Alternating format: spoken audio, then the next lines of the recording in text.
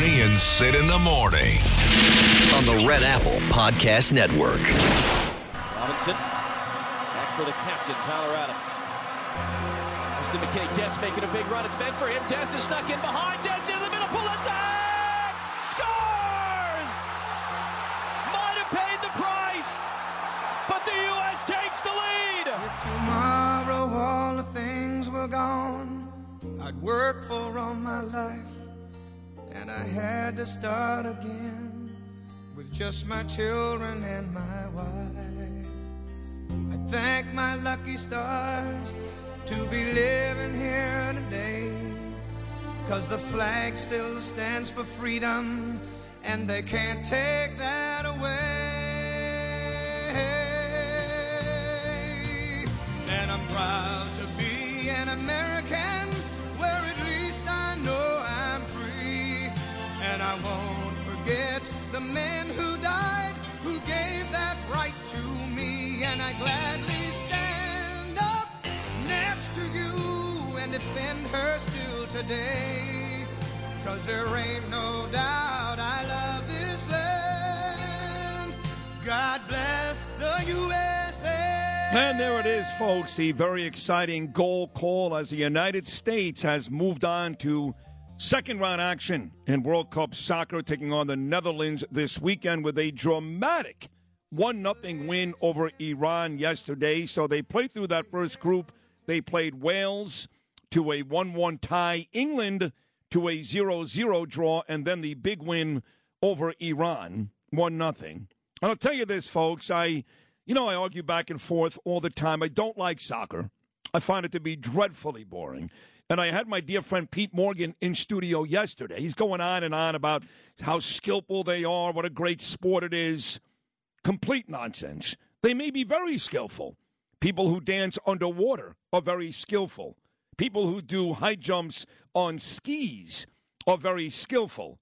That didn't have me watching Jim McKay's Wide World of Sports every Saturday.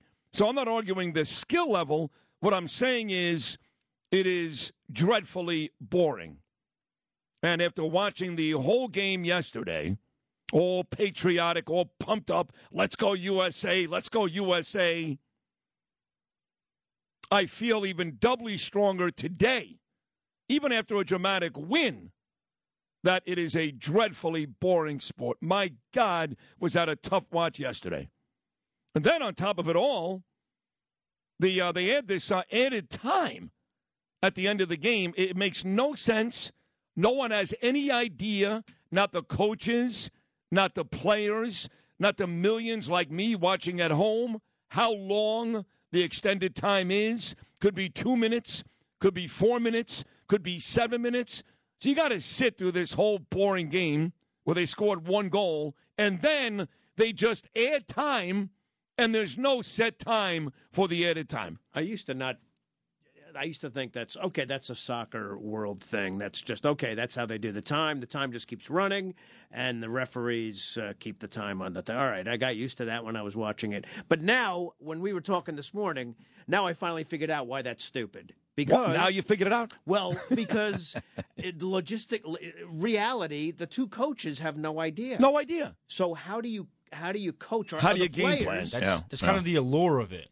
No, no. There's no allure. allure. It's stupid. No. Listen, I'm sorry. I'm going to watch again when we play the Netherlands. Nobody loves this country more than me, including Donald Trump.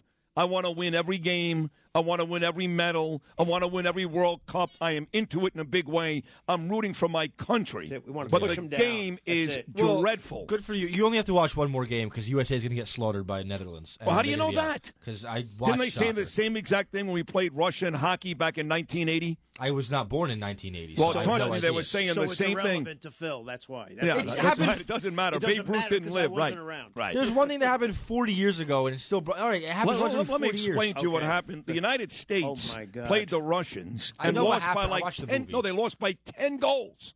We did. Yeah. And then we had to play them in the actual Olympic Games, and we were huge underdogs, much bigger underdogs than the U.S. versus Netherlands on Saturday, and we won.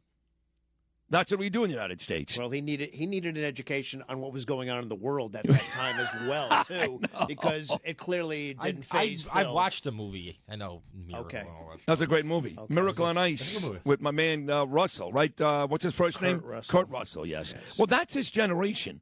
This generation is such a stupid generation. What? I'm not sure who's dumber, this generation who believes the world started in 1995 or the Trump supporters who just don't want to hear what Donald Trump did this weekend was bad.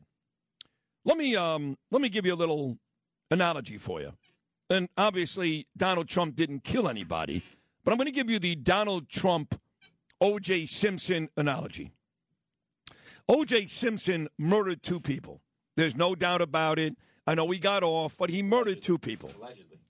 No, he murdered 2 people. He did lose a civil case.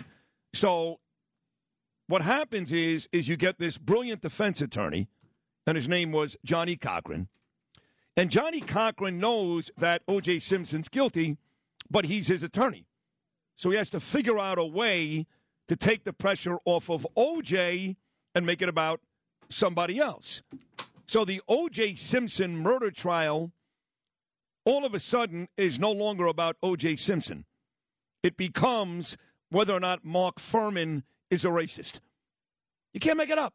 Some cop who now all of a sudden the theory is he framed O.J. Simpson. It's no longer about O.J. Simpson.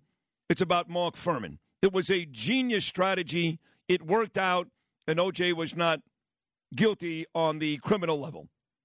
That's what's going on right now with this Donald Trump dinner, if you will, or meetup on Saturday night. How was that analogous? I'll tell you how. Kanye West has become the face of anti-Semitism, and he has done it with little apology, in fact, none. Every chance Kanye West has the opportunity to apologize, to explain himself, he doubles down. He has become the face of anti-Semitism, Kanye West. And yet, this is not about Kanye West anymore. It's about some guy named Nick Fuentes. I don't care about Nick Fuentes. I've learned about Nick over the last couple of days, Holocaust denier, Jew hater, neo-Nazi, horrible guy. But if some guy named Irving Schwartz, who was a decent man, walked over to Donald Trump's table and brought over Nick Fuentes, I would say, okay, give Trump the benefit of the doubt. He didn't know who Nick Fuentes was, and Schwartz is a nice guy. Kanye West is a scumbag. He's an anti-Semite and a lowlife. And Donald Trump had no issue with Kanye coming over. But we're not making it about Kanye now. Everybody who defends Donald Trump makes it about Nick Fuentes. I don't care about Nick. They also make it about Barack Obama. I don't care about Obama. Obama's not running. Obama already won both times that he ran. I got news for you. If Barack Obama was allowed to run again, he would mop the floor with Donald Trump this time around. It's not about Obama. I know Obama's a racist. I know his wife is a racist. I know he's a Farrakhan lover. So what? Obama could afford to do that type of thing and still win. Trump can't. Trump is out of mistakes. Like my friend Michael Goodwin writes in today's New York Post, he's not done yet, but he's wounded. You Trump supporters who think Donald Trump can do and say anything because you like him are not being smart about this. If you really love Donald Trump and you really want Donald Trump to win, then you have to come to the crashing realization his gun is running out of bullets. What he did on Saturday, forget about Nick Fuentes, Milo Yiannopoulos, by allowing Kanye West to eat in his club. When he finds out Kanye West enters the building, the face of anti-Semitism for months right now, you do not talk to the guy. You just don't do it. Just imagine if Donald Trump actually said, look, Kanye's been a friend before, but he's been really out of control. I love the Jewish people. He's become a hateful person. I don't want him here. Just imagine how much better Donald Trump would look today. Instead, you got idiots like Sebastian Gorka making excuses, and all you morons on my Instagram page telling me I'm the bad guy because I'm considering jumping off the Trump bandwagon. By the way, I haven't abandoned Donald Trump yet.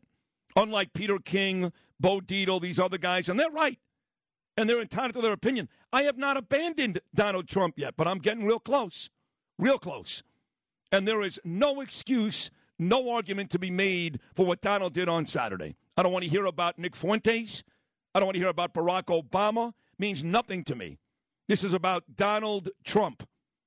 He lost the last election. You can yell and scream till you're blue in the face. It was rigged. Maybe it was. Maybe it was, but he lost. And he's not the favorite to win this one either. And if, God forbid, Ron DeSantis jumps in, right now DeSantis will beat him. Obama would destroy him. He's got to be almost perfect, Donald Trump, to retain that White House.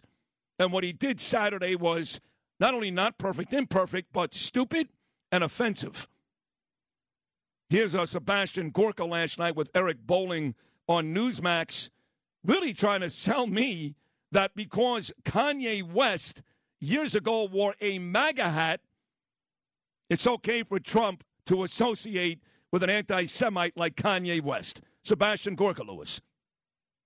Number one, I trust what the president said. This is a club. He was having dinner by himself.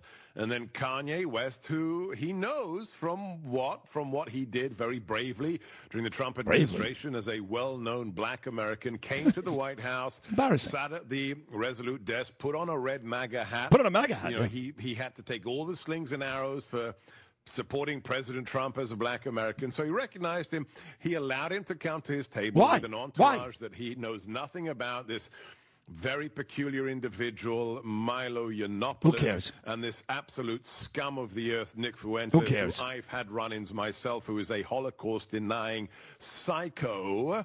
And he, you know what he's like, Eric? He's a very hospitable man, and he just allowed them to come to his table. It wasn't an invitation. He didn't know who these strap hangers were. Right. So, stop it. But he knew who Kanye West. He knows who Kanye West is.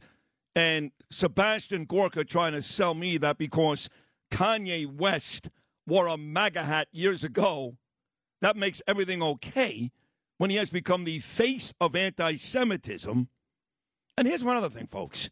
You guys just don't get it. No one is ever going to, I guess, call Donald Trump an anti-Semite.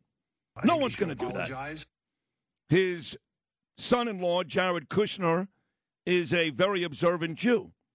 His favorite child, his daughter, Ivanka, is a Jew. She is actually converted.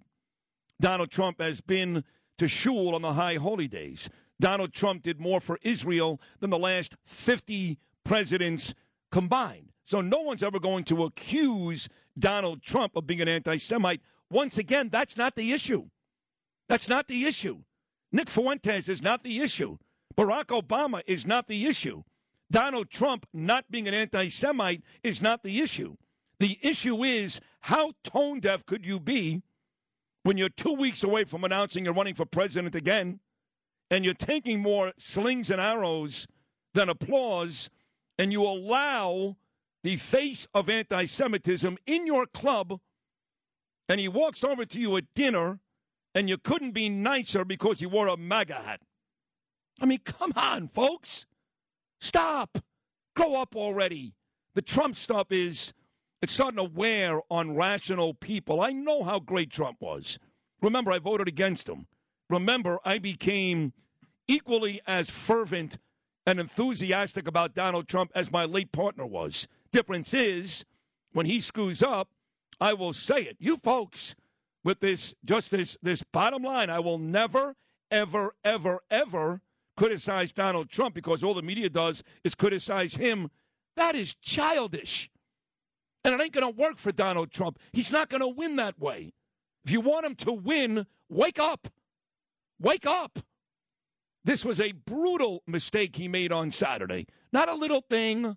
I don't care if Barack Obama has sex with Louis Farrakhan today. I don't care. Obama's not running. And when Obama ran, he wins every time, and he'd win again. Trump doesn't have that luxury. Trump is not an eloquent, articulate black man in America that everybody panders to and has to like. Trump has become almost as big as an enemy in this country as a hero. Wake up! Thank you, Mark Levin. So stop making excuses. Come to the realization his gun is running out of bullets and try to help the guy. Try to help the guy. I mean, once again, I had to go on Instagram last night and post an angry message. I'm getting tired of doing that, but it was a block party. What's a block party? Well, they've got music. They've got food. You pick any block in Brooklyn, in the city. For me, my block party is I stop blocking a bunch of people on my social media. Because I made it very, very clear. The next person that says to me, I had to shut up your show today because of the anti-Trump rhetoric, you're gone. I don't want you listening. Go to Len Berman. Go. See ya. I'll make it. I'll be fine. Trust me. I'll be number one whether you stay or not. If you are not adult enough to understand the implications of what Trump does, I don't want you here. I don't need you. Thank you. The days of waving the pom-poms, that's over. That's over. I want to win. I am sick of the Democrats running this city, running this state, and running this country. I want to win. You guys don't care about winning. All you care about is Trump. Trump, Trump, Trump, Trump, Trump. Bernie's not here anymore. I miss him every day. I love him. Every day I miss Bernie. Show's still doing great. We're still number one, just so you guys know, but I miss him every day. Stop trying to predict what he would say, what he would think. I don't care. You got me now. That's it. And the days of waving the pom-poms for Donald Trump when he acts like a jerk-off are over. They're over. I want to win. And what Donald Trump did on Saturday is an easy way to lose. 1-800-848-WABC, 1-800-848-9222. I've got an amazing guest list today. Lee Zeldin. He's going to fight back after Alvin Bragg basically called him a racist. Zeldin will fight back for the first time today with me. And with everybody jumping off the Trump bandwagon, the big question is, will my mother, the number one Trump fan in the country, will Naomi Rosenberg jump off as well, because she is a proud Jew? There's only one way to find out.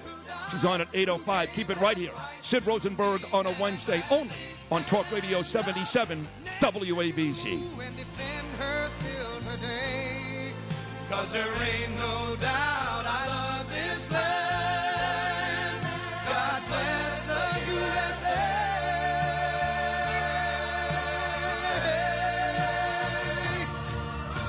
And I'm proud to be an American, where at least I know I'm free. And I won't forget the men who died, who gave that right to me. And I gladly stand. Bernie and Sid in the morning. On the Red Apple Podcast Network. I think he should apologize for it, and he should denounce those individuals and their hateful rhetoric without qualification. I think the president demonstrated profoundly poor judgment in giving those individuals a seat at the table.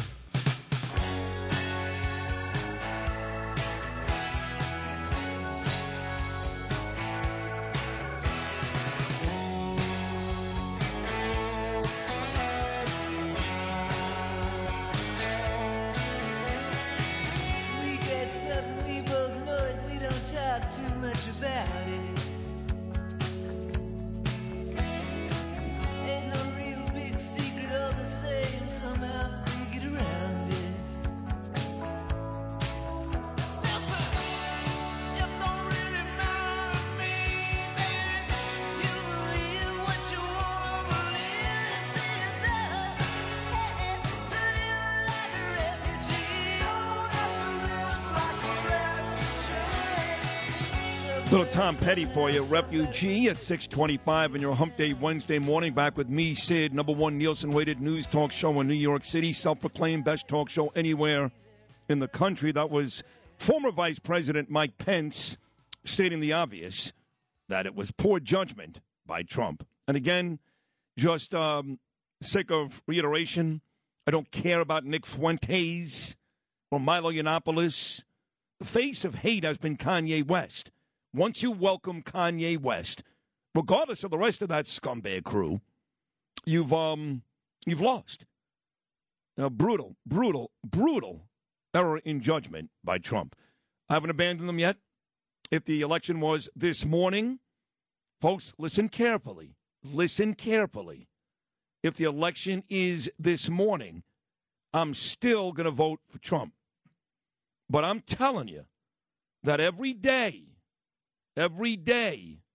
for me, he's starting to wear out my welcome. And I do not have a lifetime of loyalty for Donald Trump because for 3.5 years, he was a great president. Great. Best one-term president ever. In my lifetime, maybe second to Ronald Reagan. None of that goes away. But, folks, that was a long time ago. That was years ago. Since then, he's lost an election, and he's running again, and he made this critical mistake last Saturday night. Doesn't mean I'm a liberal. Stop. Doesn't mean I hate Trump. Again, he's still my guy.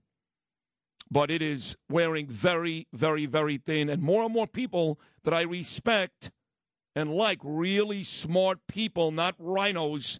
That's another one. My God, if God forbid you have anything bad to say about Donald Trump, you're a rhino.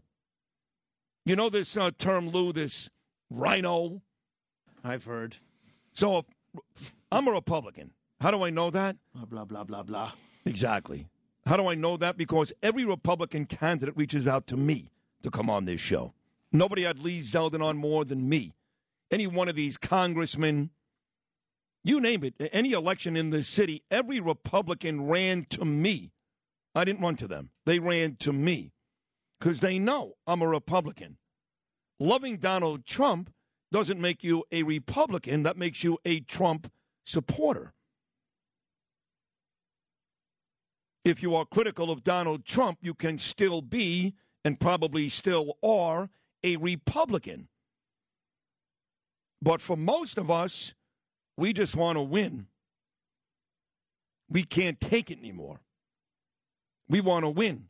And Trump, every day, gives us less a chance to win. You don't want to hear that. You're still masturbating over the Donald Trump of 2019. Fantastic. Go at it. That was a long time ago. Long time ago. Fix it. Figure it out. Right? I mean, it's not that difficult. There's got to be somebody. I know Donald Trump listens to nobody. We know all this. There's got to be one advisor. There's got to be somebody that Donald Trump respects that goes to Donald on a Sunday morning and goes, Donnie, we know Kanye said nice things about you. By the way, he hasn't lately. Are you guys paying attention? Kanye West has not been very complimentary to Donald Trump lately. Does Donald even know that? Probably not. Is there somebody who goes to Trump on a Sunday morning and says, Donald, not a good look, sitting there with an anti-Semite, a neo-Nazi, and Milo Yiannopoulos, not a good look. You own the club. Kick him out. How much better would he look this morning if he kicked him out? It should be his kids at this point. He doesn't listen to his kids. Are you nuts? Right, but that means there's nobody. I don't even know if his kids would do. I mean, Ivanka would, but that's why she's not getting involved this time around, because she's been very critical of her father. She was actually critical of her dad for January 6th. So she's like, I'm out now. That's it, Dad. I love you, but good luck. And I don't think Eric and or Donald Jr. has the stomach to criticize their father. I really don't. But he needs help.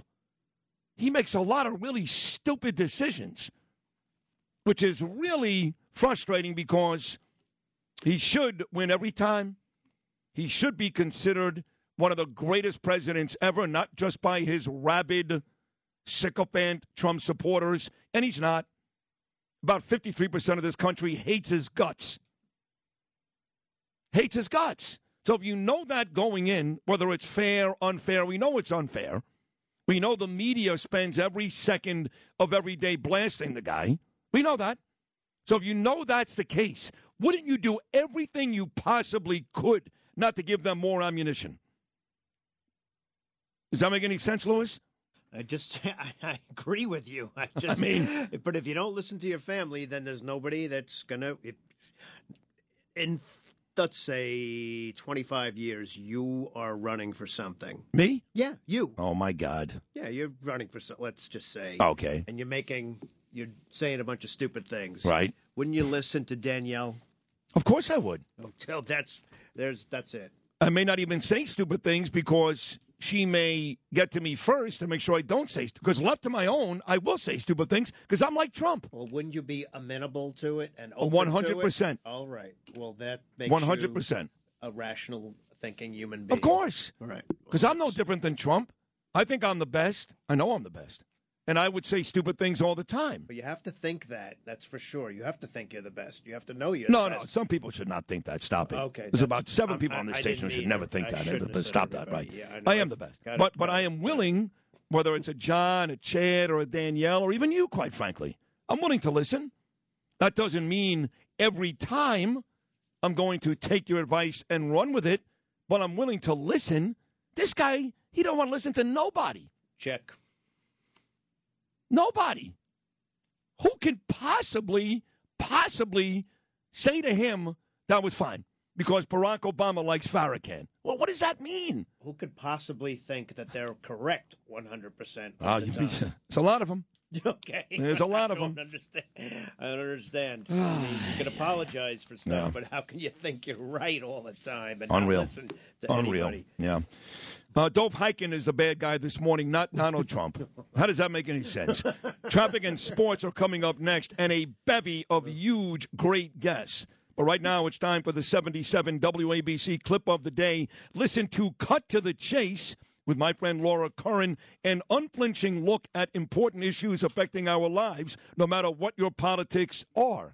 Download and subscribe wherever you get your podcasts. Here, Laura talks with Frank Tarantino about the fentanyl crisis. My guest today is Frank Tarantino. He is a special agent in charge of the New York division of the DEA, the Drug Enforcement Administration. Everyone has read about fentanyl. There's a lot of concern. The statistics, the fact that it's 50 times more powerful than heroin, 100 times more powerful than morphine. Yes. Incredibly addictive and incredibly fatal. Yes. 5 milligrams. 2 milligrams potentially could kill you. It's a public health, public safety, and national security risk, which is why the DEA is relentless in our pursuit of holding both China and Mexico accountable.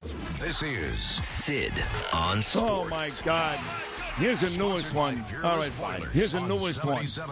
Donald Trump is actually a hero because he realizes Kanye West is a troubled individual, and maybe, just maybe, he was trying to help Kanye.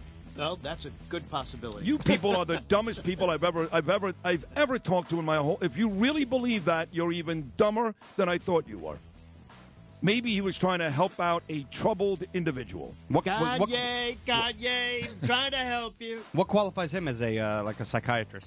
Not only that, but troubling is one thing. This guy's a hater. Yeah. He's an anti-Semite. That's not a troubled individual. Yeah. That's a hater. Just like, put him by the wayside. I got it. Leave it alone. I'm going to be done with Trump today.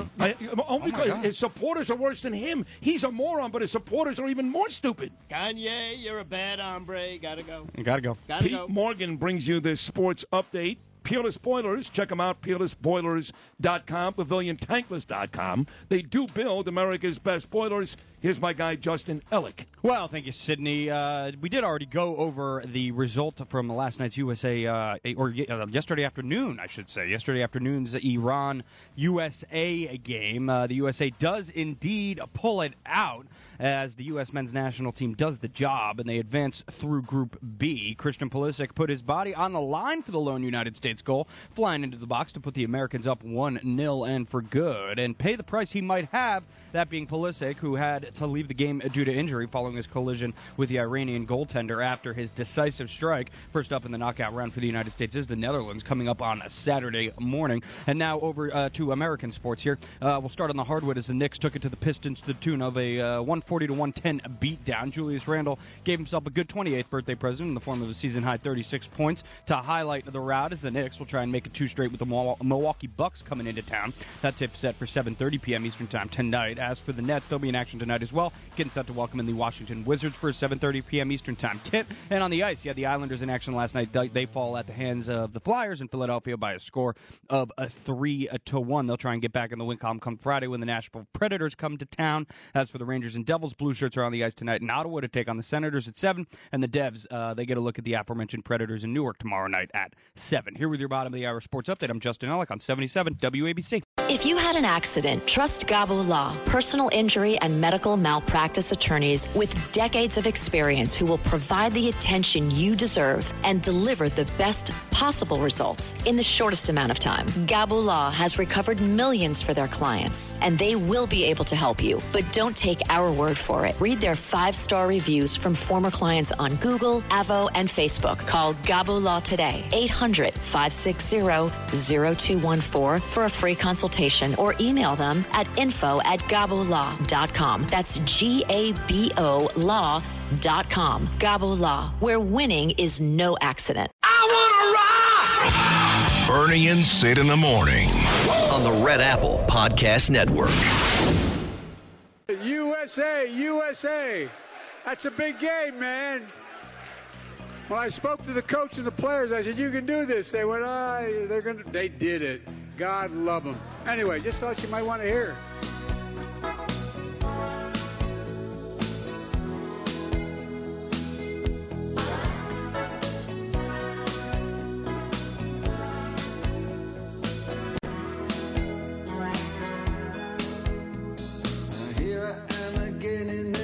Joe Biden. Ay. I just spent the first 35 minutes all over Donald Trump. Although, once again, for the 5th time this morning, because I'm still getting direct messages from angry folks. You need a co-host. You need somebody there to lighten your rhetoric. You're way too... They don't want to hear the truth. They don't want to hear the truth. I'll say it again. I'm still with Trump. Election today, I'm voting for Donald Trump, but he's a moron. And if you're defending him today, then you're a moron, too. I don't care. Yes, I'm calling a portion of my listeners stupid. I've done that for about 25 years. I've been number one everywhere. Everywhere. Because it's a portion. Most of you who are rational people, smart people, whether you love Trump or not, know what I'm saying is 1,000% right. You don't get offended. But if you're in the bag for Trump and you can never, ever be critical of him, then you are personally offended this morning, and I don't care. Go to Len Berman. Have fun with him. If you think I'm tough on Trump, he hates Trump's guts. Go to Boomer Esiason this morning. He's talking about the Jets and Vikings on Sunday. Where are you going to go, baby? I'm the only Republican in town this time of the morning. But I'm an honest guy. I talk the truth. And no, I don't have somebody here waving pom-poms, nor am I going to bring somebody in. Wave pom-poms every day and lie because that's what you want to hear. Ain't going to happen. So get used to real, honest radio, which is I'm a Trump supporter, but I'm angry because I need him to win. And what he did Saturday was offensive and stupid, and he has very little room to be that. Sebastian Gorka, Kanye West wore a MAGA hat. What do you expect? Really? That's your explanation? No, he was trying to help Kanye. Kanye's a trouble guy. Really? Guy's been on a 2-month tour, a hate tour of the Jewish people, and he's just a nice, troubled guy, really? And you folks wonder why I'm down on Trump? And you're going to send me messages? Blow me. How does that sound? So my mother, she's the #1 Donald Trump fan in the world. But I believe she's more of a proud Jew than a Trump supporter. I believe she is. So I called Naomi yesterday. She listens. She's listening right now. And she's heard all the criticism, and she's okay with it. She's fine with it. But much like her son, she doesn't let that make up her mind. In other words, I'm going to play a whole bunch of stuff this morning from Howard Stern to Mitch McConnell. But those people, and Bernie too, they don't make up my mind. I'm still with Trump, even though I know what he did was awful. My mother is the same way. I get that from Naomi. So the question is, when Naomi comes on this morning at 8:05, in between two amazing guests, Andrew Giuliani and Peter King, the question is, will my mother move off of Trump Island? Will she leave? Once she leaves... creature in the White House. Thank you, Mom. Once she leaves, forget about Bo Dietl or Peter King or the rest of these guys. If Naomi leaves, then you know how much of a fatal flaw that was on Saturday. So the question I have for you two guys, Justin and Lewis, knowing my mother, Naomi, as well as you do, does Naomi stay with Trump like I'm doing? Like I'm doing? You hear that, folks? Like I'm doing? Or is she gone like I'm getting close to doing? Justin Ellick, we'll start with you. I think she stays on the wagon. You do? Yeah, I do. You don't think that she values the history of the Jewish people? I never said that. I never said that. Well, if she stays with Trump, isn't that a slap in the face? I don't think. Listen. I mean, obviously, it's terrible what he did. But you said it yesterday. He's not an anti-Semite. It's not that black and white. We know that Trump is not an anti-Semite. That's true. He just did a really stupid thing. Right. So, but it's more than stupid, because what people don't seem to understand is it was offensive because there are Jewish people that are offended. Stupid is I don't know, give me an example. Stupid is putting up a picture of Ted Cruz's wife and comparing her to your wife. Right. That's stupid. Stupid and offensive. I mean, I'm offended. I'm offended just like you are. I'm a Jew. But listen, I mean, if I was as big of a fan as Trump of Trump as your mother is, which we know how big of a fan she is. I mean, she comes on here and she just spits absolute love for the man. I think she'll stay on the wagon. All right. I really do. Justin Ellick says Naomi stays on the wagon. Short leash, though. Short leash, I will say. Short leash. Short leash, yes. So you're saying that she's going to be, I'm still there, but I could leave. I would say I wouldn't say she say. I don't think she'll say I could leave. She said, she'll probably be a little bit further away from it than you are. I mean, you're about ready to jump off, right? But I think she'll be a little bit more. How do you say mature about it, right? No, I was mature. I'm being immature because I'm angry at Trump. No, that was the wrong word. I apologize for using that term. I mean, you're so stupid. What college did you go to? Well, I think the right word is. She's more loyal to Donald Trump than I am. Which, by the way, sometimes loyalty. You can be loyal to a fault. Right. We love loyal people. We get it. But sometimes blind loyalty is just silly. I think what I meant to say is you have a shorter fuse than I think she might. That is true, yes. So, all right. I don't believe you're wrong. I think you probably nailed this. Lou Ruffino, do you agree with Justin Ellick, or what do you think? What does Naomi do at 8:05? Okay, she'll stay with me. She'll be there. Oh, boy. No, I think she's definitely not going to jump off. But why? What, can you picture her doing that? No. Of course I can. She's a Jewish lady. She's very proud of the Jewish religion. She doesn't care about Nick Fuentes. My mother hates Kanye West. Hates him. Okay. Well, and that is, when people go to Nick Fuentes, they're trying to change the subject. The subject matter is, why would Donald Trump not kick Kanye West out of his club? And furthermore, when he walks over to the table, I don't care how nice of a guy you are, why would he converse with now the face of anti-Semitism? So my mother, I think, may place the Judaism above Trump. You don't think so? I'm just taking a shot in the dark that she loves Trump. And She the guy, does, she's yeah. going to say he made a huge mistake. Right.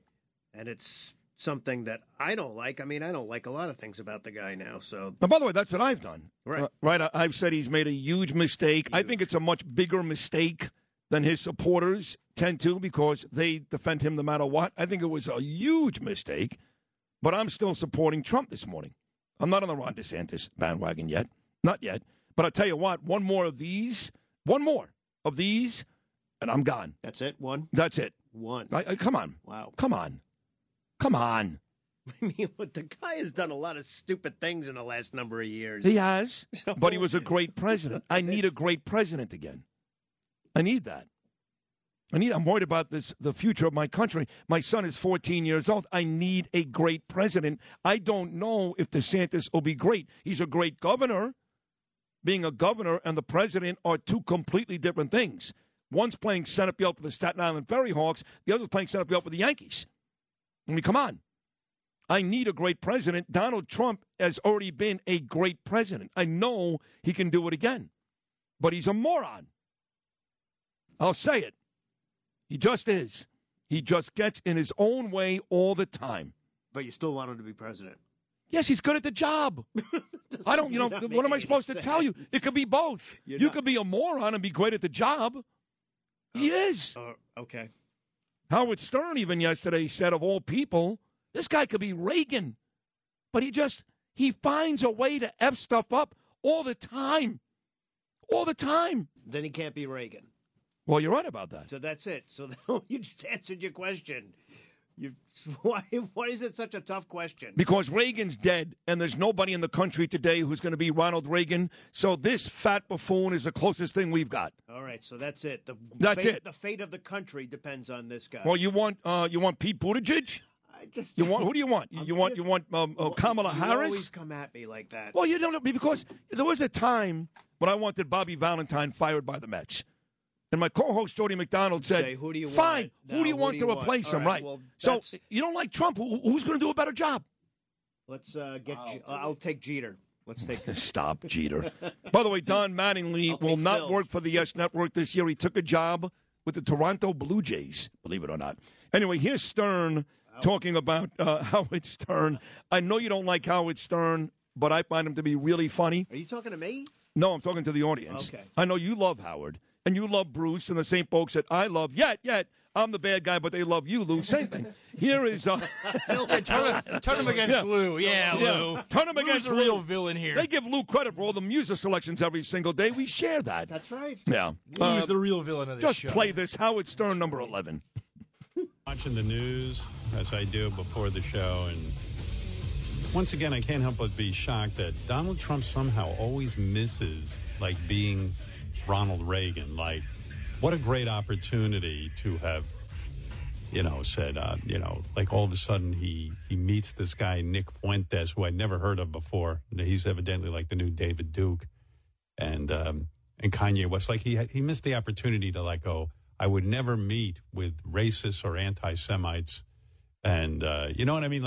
You always think there's one opportunity where he could kind of go and do the right thing, but he's amazing. He always does the opposite. It's he does the opposite of what you would think.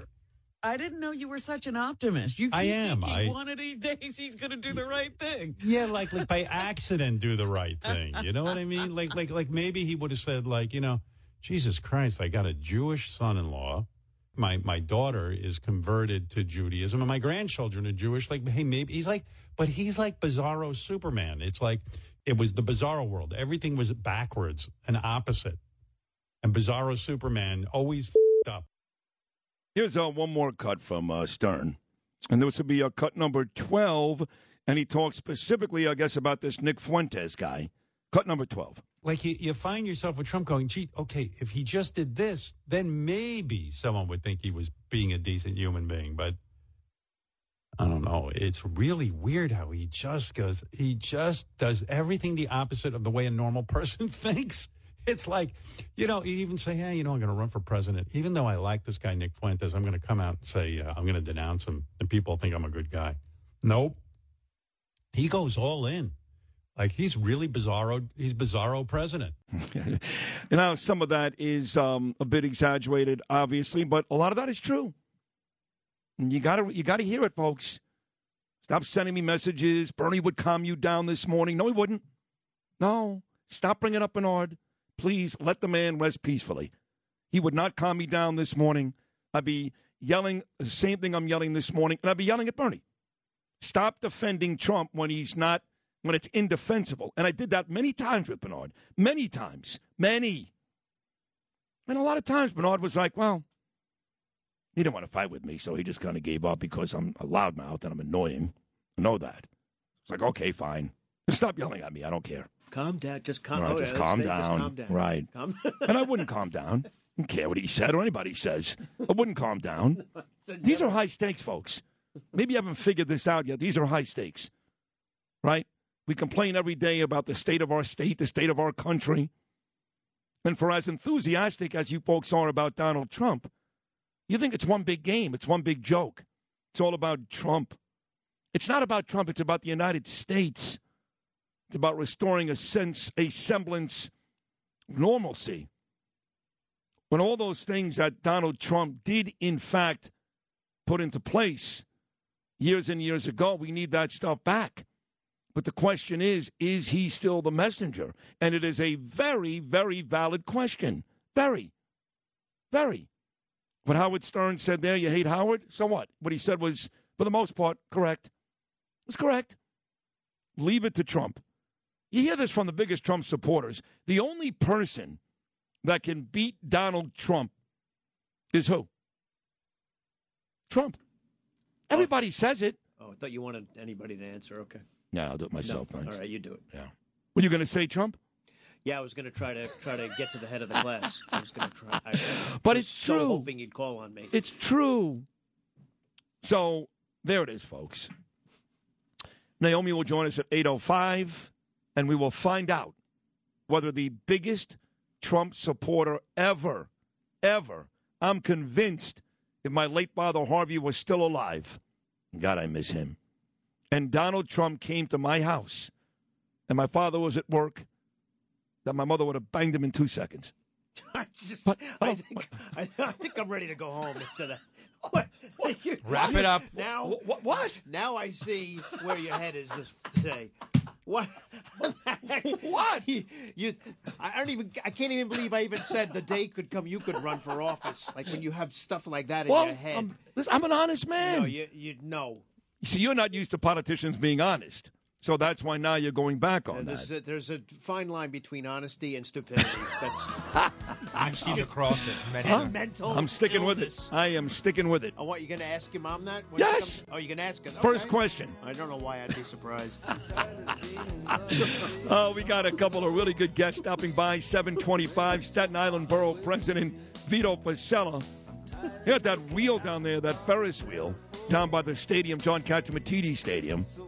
And it's not there yet. There's like billions of dollars at stake down to the last 30 days. What's going to happen down there on Staten Island? We'll talk to Vito at 7:25. Andrew Giuliani, he'll be here at 7:40. The aforementioned Naomi Rosenberg here at 8:05. The great Congressman Peter King coming up at 8:40. The world's most famous defense attorney, Joseph Tacopina, coming up at 9:05. And Lee Zeldin will have his first chance to fire back at Manhattan DA Alvin Bragg after Bragg called his campaign racist. Lee Zeldin will fire back at 9:25 this morning with me. Great guest list, big time show. Only right here on Talk Radio 77 WABC.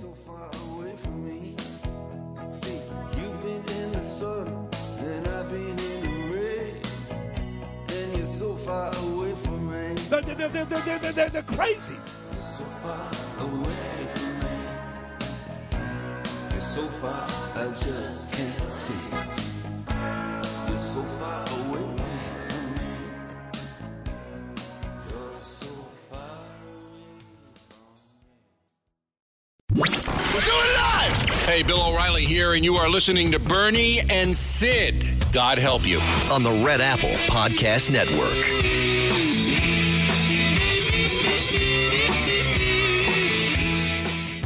And by the way, if they do, that means, not a joke, everybody, that's why we were defeated in 2018 when they tried to do it. We went to 54 states.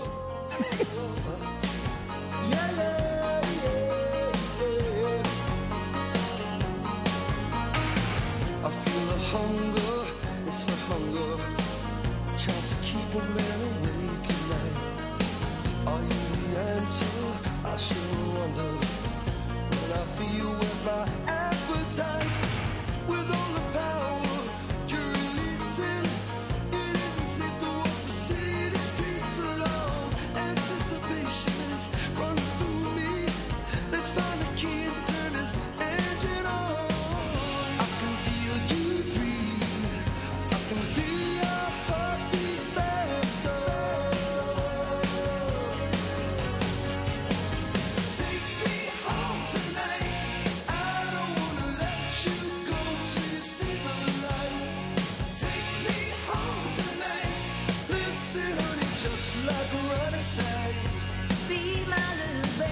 Open the phones. I got a bunch of really great guests about to stop by. 1-800-848-WABC, 1-800-848-9222. I'll take a couple of calls on this Trump thing so you folks can defend him.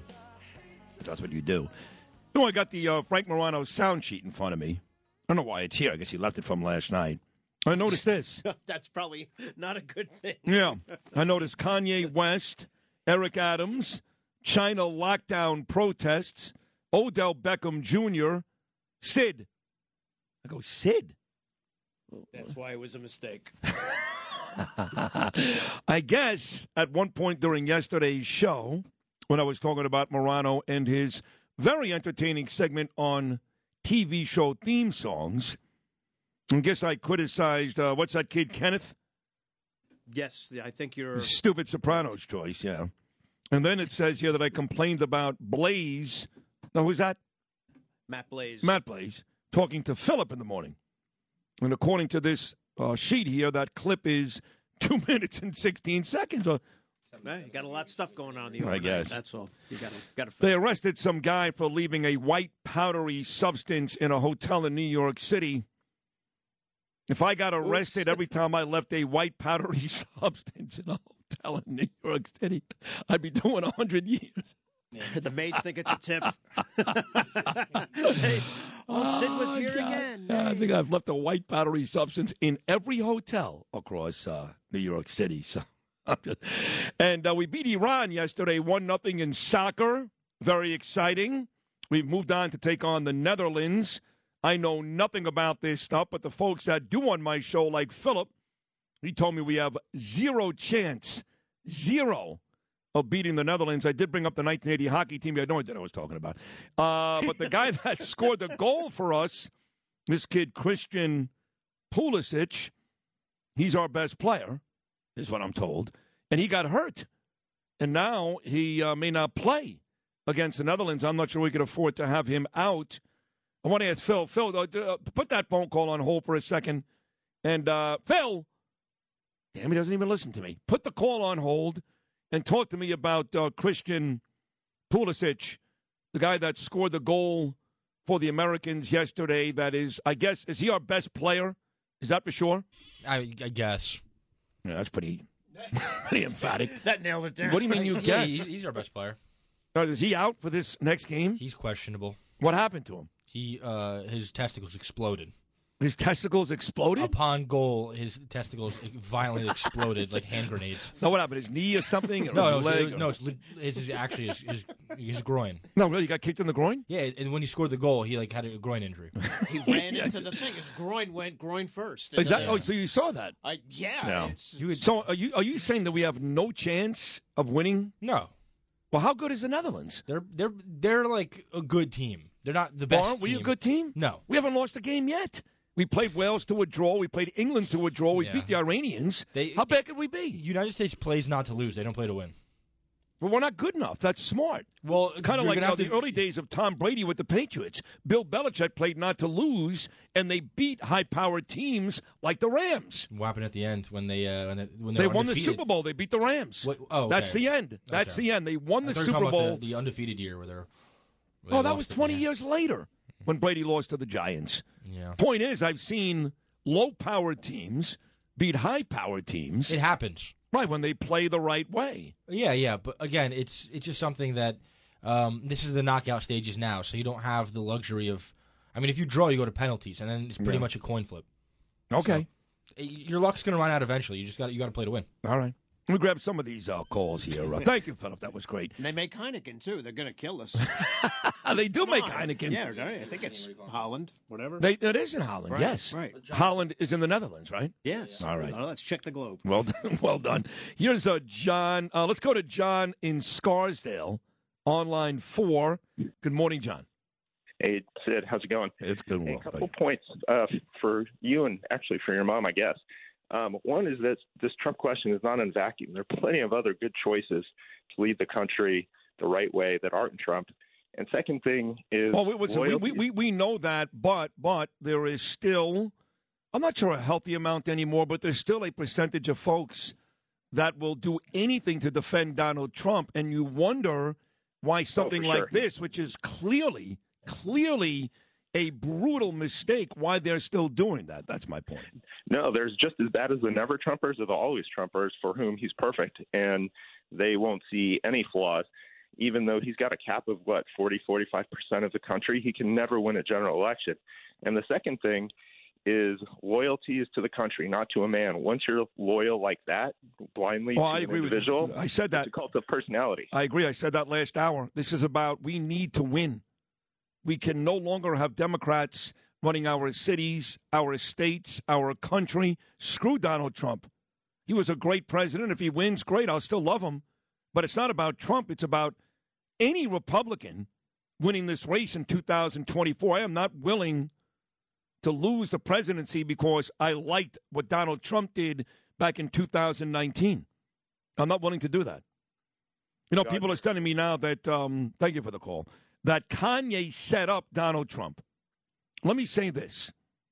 If Donald Trump is dumb enough to get set up by this psycho Kanye West, now you've really made an argument why he should never be president again. If Kanye West outsmarts Donald Trump, then there's no way Trump should ever be. So no matter what you throw at me, right? Well, Trump is trying to help him. No good. He's a hateful anti-Semite. Well, Kanye outsmarted him. No good. You can't get set up by a moron like Kanye. No matter what you throw at me, none of it makes any sense. None of it. Here is my friend Jimmy Meatballs out on Staten Island, line 3. Good morning, Jimmy. The honor is all mine, Sid, and I know it's a little late, but my condolences for Bernie. But remember, I cooked for yous, and I sat with yous, and I hugged yous, and I love you both always. Now, as far as President Trump goes, I'm tired. I'm nauseous. Yes, you'll give him another chance, but you know what?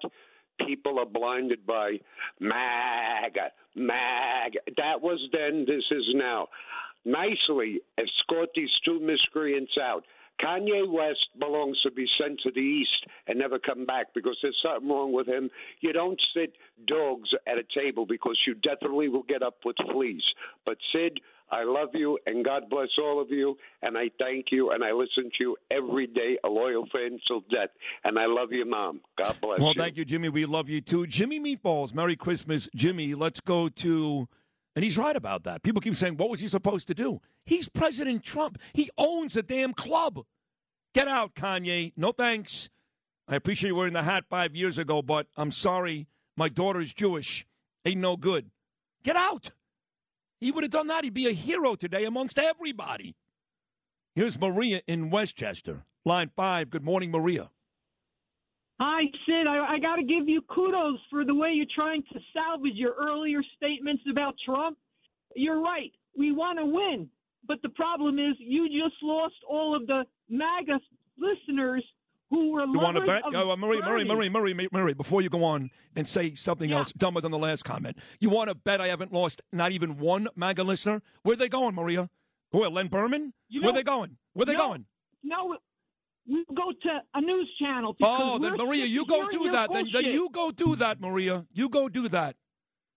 I'll be willing to make you and your whole family a bet right now that you listen to every word the rest of the show. You ain't going anywhere.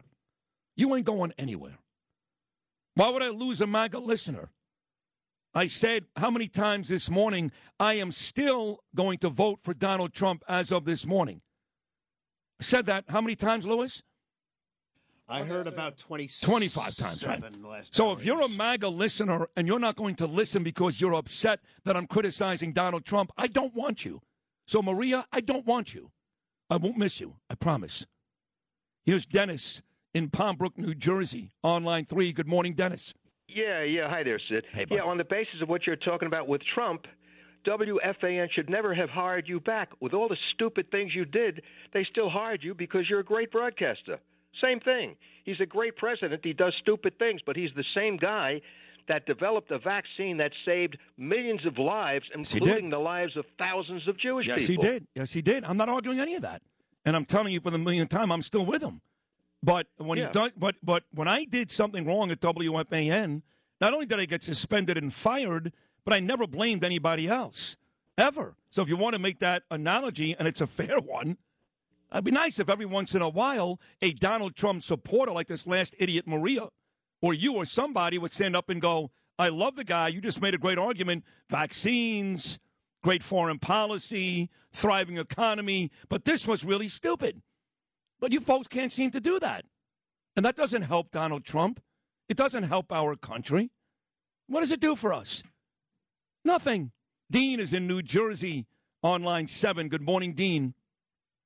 Good morning to you, Sid. I agree with you that Trump really kicks himself in the butt all the time, but we need that kind of personality to do what he did. Don't forget, if he didn't become president, Hillary would be president, and she would have beat Jeb Bush, and we would have no idea what kind of problems this country has. I agree. We would think the FBI is still beautiful. We would think the CIA is still beautiful. Yep. We would think everything is perfect. If it's not for Trump and his personality, this will not But, work. Dean, all this is true. Go Hold ahead. on. I agree with everything you're saying. I agree with all of it, okay?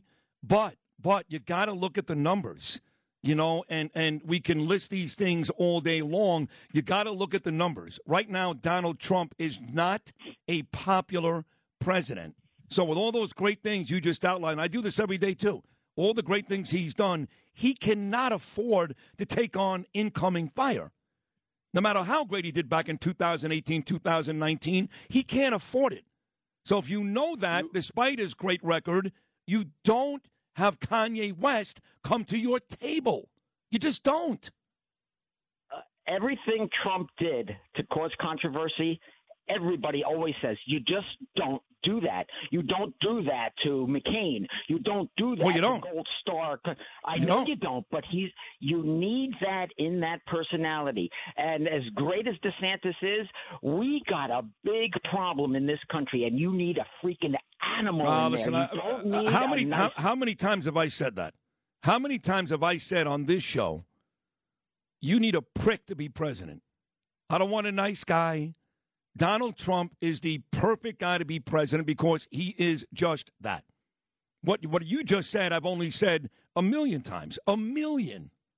But people get tired. They're not blind loyal to Trump. A lot of them are looking for any excuse to run away. And these types of moments, if you will, are going to cost him. I agree with what you're saying. I say it every day. All you guys are doing, Dean, Maria, you're regurgitating what I say every day.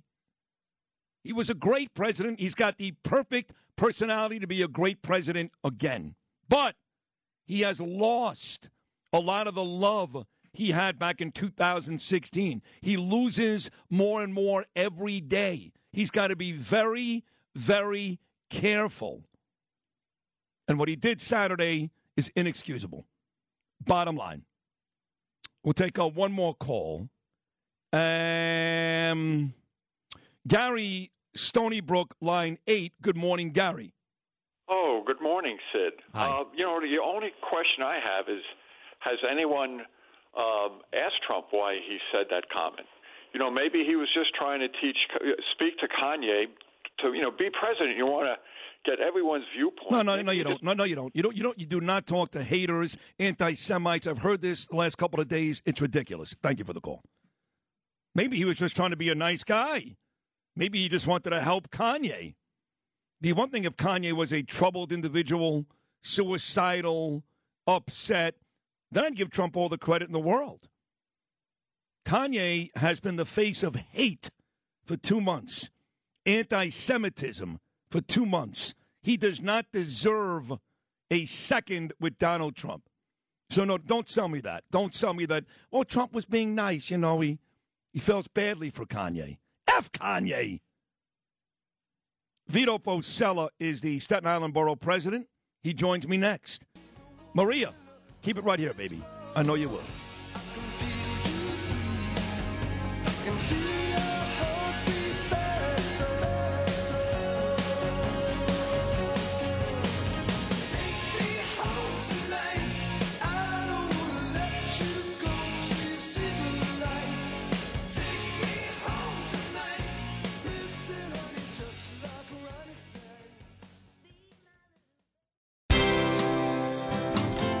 Bill O'Reilly here, and I'm warming up. Stand by for the O'Reilly Update Morning Edition.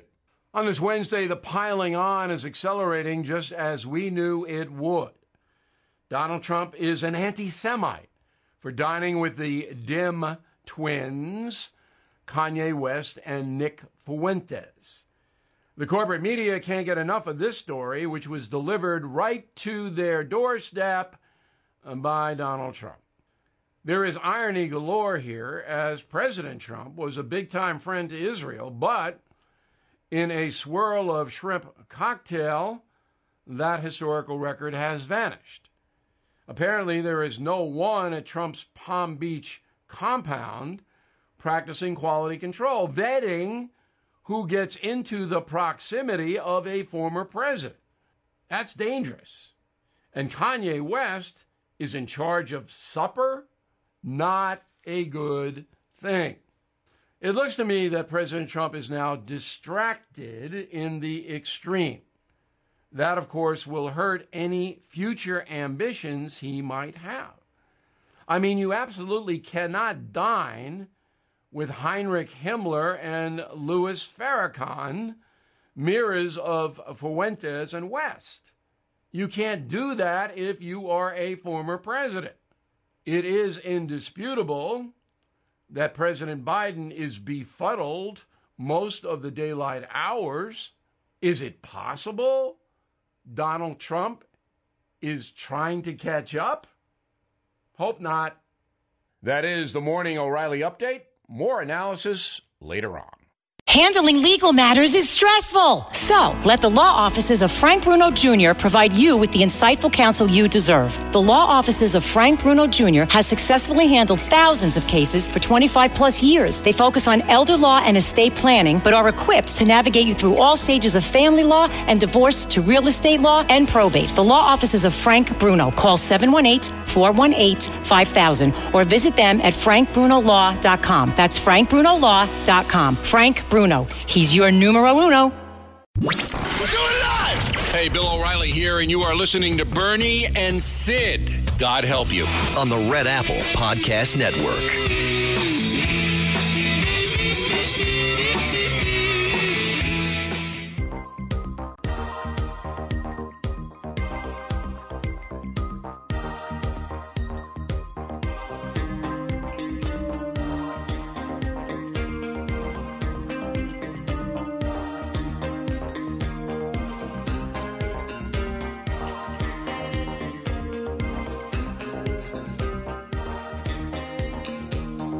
Did you hear that, folks, what Bill O'Reilly just said? What he did Saturday does not erase all the great things he did for Israel, which I've been saying.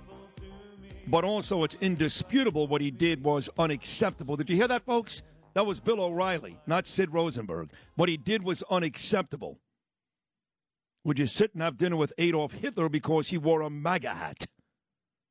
That's how silly you folks sound, really. You got to take things on a day-to-day basis. People and situations change. They evolve. What he did for Israel and the Jews was great. This was a disaster. My next guest is the Staten Island Borough President. I really love this guy. In fact, we had a little softball game, or charity softball game for my son Gabriel. He showed up and legged out a 2-run double. Here he is, my friend Vito Fossella. Good morning, Vito. Good morning, Sid. Thanks for having me. Nice to have you. Look, before we get to the Ferris wheel on Staten Island, which has become a pretty big story, you were endorsed by President Trump. I know you love Trump. So do I.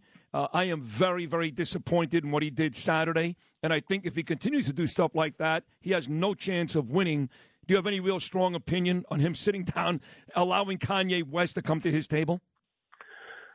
I don't. I think I don't personally just get into the day-to-day, dinner-to-dinner, conversation-to-conversation actions of people. So I think most people are just trying to get back to their lives. The election's over. They want to get ready for the holidays. They want to take care of their families, whose kids are in college, whose on their way to work. Those are the things that matter most to people right now. You are and such a the loyal elections guy. will take care of themselves. You are such a loyal guy, Vito. It's beautiful. You are so loyal. No, Sid. No, I said I'm not. I'm not going to talk bad about Trump. Sid, no, forget it. All right, let's move on to a local story then. Our mutual friend, Pat Russo, sent me the story yesterday, a fine man, cop, of course, about this Ferris wheel, about how there's been millions, maybe even billions invested in this down by the stadium that John Catsimatidis owns, that beautiful shorefront there on Staten Island, Vito. And all of a sudden, it looked like that deal was dead. But now you, I think, have breathed about 30 days of life into it. What is the story with what's going on with the Ferris wheel by the stadium on Staten Island? Yes, first of all, Patty's a great guy, does great things with young people and through the boxing program. So he saves a lot of kids and a lot of lives. So kudos to what Patty does. So for those who may not know, the St. George section of Staten Island, again, by a good friend John, baseball stadium, otherwise known as St. George, and the Staten Island Ferry Terminal, there is a parcel that many years ago was designated by the city of New York to develop one of the world's largest Ferris wheels, be more than 600 feet. If you think about the London Eye, the famous London Eye Ferris wheel. I've been on that, Been on it. I have. And about 10 years in the making, and what happened a number of years ago is one of the key players filed for bankruptcy, and the bottom line is the site has been dormant.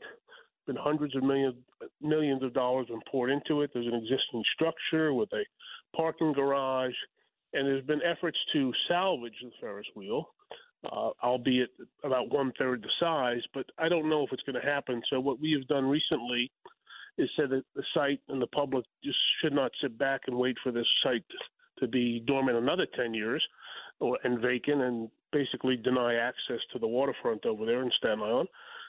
That perhaps people should consider putting a casino on the grounds. I love that idea. And we will be reaching out to the major casino operators at least to consider it, to take a look at it, to evaluate it, and then we'll decide. The Staten Island Ferry typically is one of the largest tourist attractions in the city of New York, and on an annual basis, about 1.5 million tourists take it, in addition to some great people from Staten Island who maybe work in Manhattan or Brooklyn. And we just think with that waterfront overlooking the skyline, the Statue of Liberty, it's worth considering. So we're trying to revitalize the area, trying to bring business, bring people to enjoy some of the great waterfront we have. If you think about Jersey City or Hoboken, Bayonne, the Brooklyn waterfront, all have been revitalized. And frankly, we're trying to do the same for Staten Island. I love it. I love the whole area as it is. I've been down there many times, Staten Island Ferry Hawk games. My wife loves it. My son loves it. My daughter Ava loves it. And look, the truth is, this Ferris wheel, for example, it may look very, very cool, and it is fun to go on those. I wanted the one in London, but I ain't going to make any money. I mean, you consider a casino, Vito, where now you're starting to generate some real revenue, plus there's tons and tons of jobs. I know, for example, in today's New York Post, they said that Times Square is out. No casino in Times Square. What better place than down by you? So at the very fun of this whole argument is no money from a Ferris wheel, potentially a ton of revenue from a casino. I think it's definitely worth considering, right? And for those who may not know, they're saying that New York State is going to allocate 3 casino licenses in downstate New York. Chances are 2 of the 3 have already spoken for, which leaves 1 more. And I just see that the Staten Island waterfront is beautiful in terms of the views, some of the best in the world. And I think it's just worth considering. And we just want to send a signal that Staten Island is open for business, that we want to revitalize our waterfront, and we're doing so, and we want to make the progress that the Staten Island folks and community deserves and needs. So this is one way in which to attract attention, and we're hopeful that in the next couple of months we'll start to see some traction and some willing participants, so to speak. I think it's a genius idea. Congrats to you, Vito. But before we kind of put the cart in front of the horse, correct me if I'm wrong here, you are still giving this investor, 30 more days to make the Ferris wheel happen? Yeah, so there's a relationship. It's not me. It's the City of New York through the New York City Economic Development Corporation that controls the site, and they have been open to extending the, for lack of a better word, the lease, I guess, that they have with the group, the entity that was scheduled to build the Ferris wheel. And they are still trying. That group is still trying to raise money to build that smaller Ferris wheel. They can speak for themselves, but this is my understanding. And that arrangement technically is up in about a month or so. And frankly, what we've said is, if it's not close to reality, the people of Staten Island deserve to move on. And I think that's where we're at. So those who are looking have to sort of know that, and I think they do. But it's another sort of third. Before you know it, the blink of an eye, it'll be January, and that's where the rubber meets the road, and we decide what the future is for that site. My new friend, the mayor of New York City, Eric Adams, who I did speak to again yesterday. He's in Greece today. He'll be in Qatar tomorrow. Is this something he gets involved in? Has there been a conversation between you and the mayor about this? Not him personally, but we have spoken with folks in his orbit, in his cabinet, so to speak, and just to make them aware of it. And there's nothing ironclad, there's nothing etched in stone, but clearly the mayor would have to be supportive. And I hope while he's in Qatar that he brings home another U.S. victory in the soccer match against the Netherlands. He's the mayor, he's not Jesus Christ. But so last summer was the first summer of Staten Island Ferry Hawk baseball. And again, I was down there a bunch with Danielle and Gabe and Ava. You were there, Vito. It was nice to see thousands of people on an August night sitting out there. And I got a taste of that view, which is absolutely gorgeous. My wife, as an attorney, has been in those courts many, many times. She knows the area very well, Vito. But it really turned into a beautiful stadium and a great night out. Did you guys see right away, season one, some real positive changes for that area of Staten Island? It's happening, right? So John and Margot are dear friends, but they also are just beautiful New Yorkers. They're winners. They all, since day one, said they want to help New York and Staten Island, and they have done so. We were there for opening day. We were there for closing day. We were there for your softball game. So, thank you. It's come a long way, considering where it was a few years ago. It was just this dilapidated, rundown stadium, and now look at it. It's a beautiful venue. It's a beautiful facility. And season one was, I think, it was good in the sense of everybody now knows what to expect. And what we're trying to do, go full circle, is to continue to enhance and to improve that area of Staten Island for people to enjoy, whether it be restaurants, whether it be the shopping, and the court system has been there forever. But we want more people to come and spend money and enjoy what we know on Staten Island. It's a great community, and we want to open it up to others to enjoy as well. Could not find a better ambassador for Staten Island than you, Vito. What a great borough president. Seriously, you're a terrific guy, a real sweetheart. I got to know you very well the last couple of months. And congratulations on all your success there, and keep it going. It is a beautiful borough. You're making it better every day. Thank you so much. Well, I'm blessed the people of Staten Island have given me the opportunity to serve them. So thank you very much, Sid. You got it, Vito. Merry Christmas, pal. There he is, the Staten Island Borough President, Vito Fossella. And I like that casino idea. I like that a lot. Lou, you a big casino guy? No, because I'll be in trouble. Right. I could see you sitting there for hours. See, I never played slots. Too boring for me. I need the action. I need the blackjack hands, the craps. I can't play roulette. I can't do the machines. What do you call those? Slot machines. Who's our friend up at Foxwoods? Or not Foxwoods? You talking about Mitchell Ettis? Yep. Mohegan's son. Yeah. He's the greatest guy. And Jimmy Allen is my good buddy from the Hard Rock. I mean, he took me up once up there, and MJ.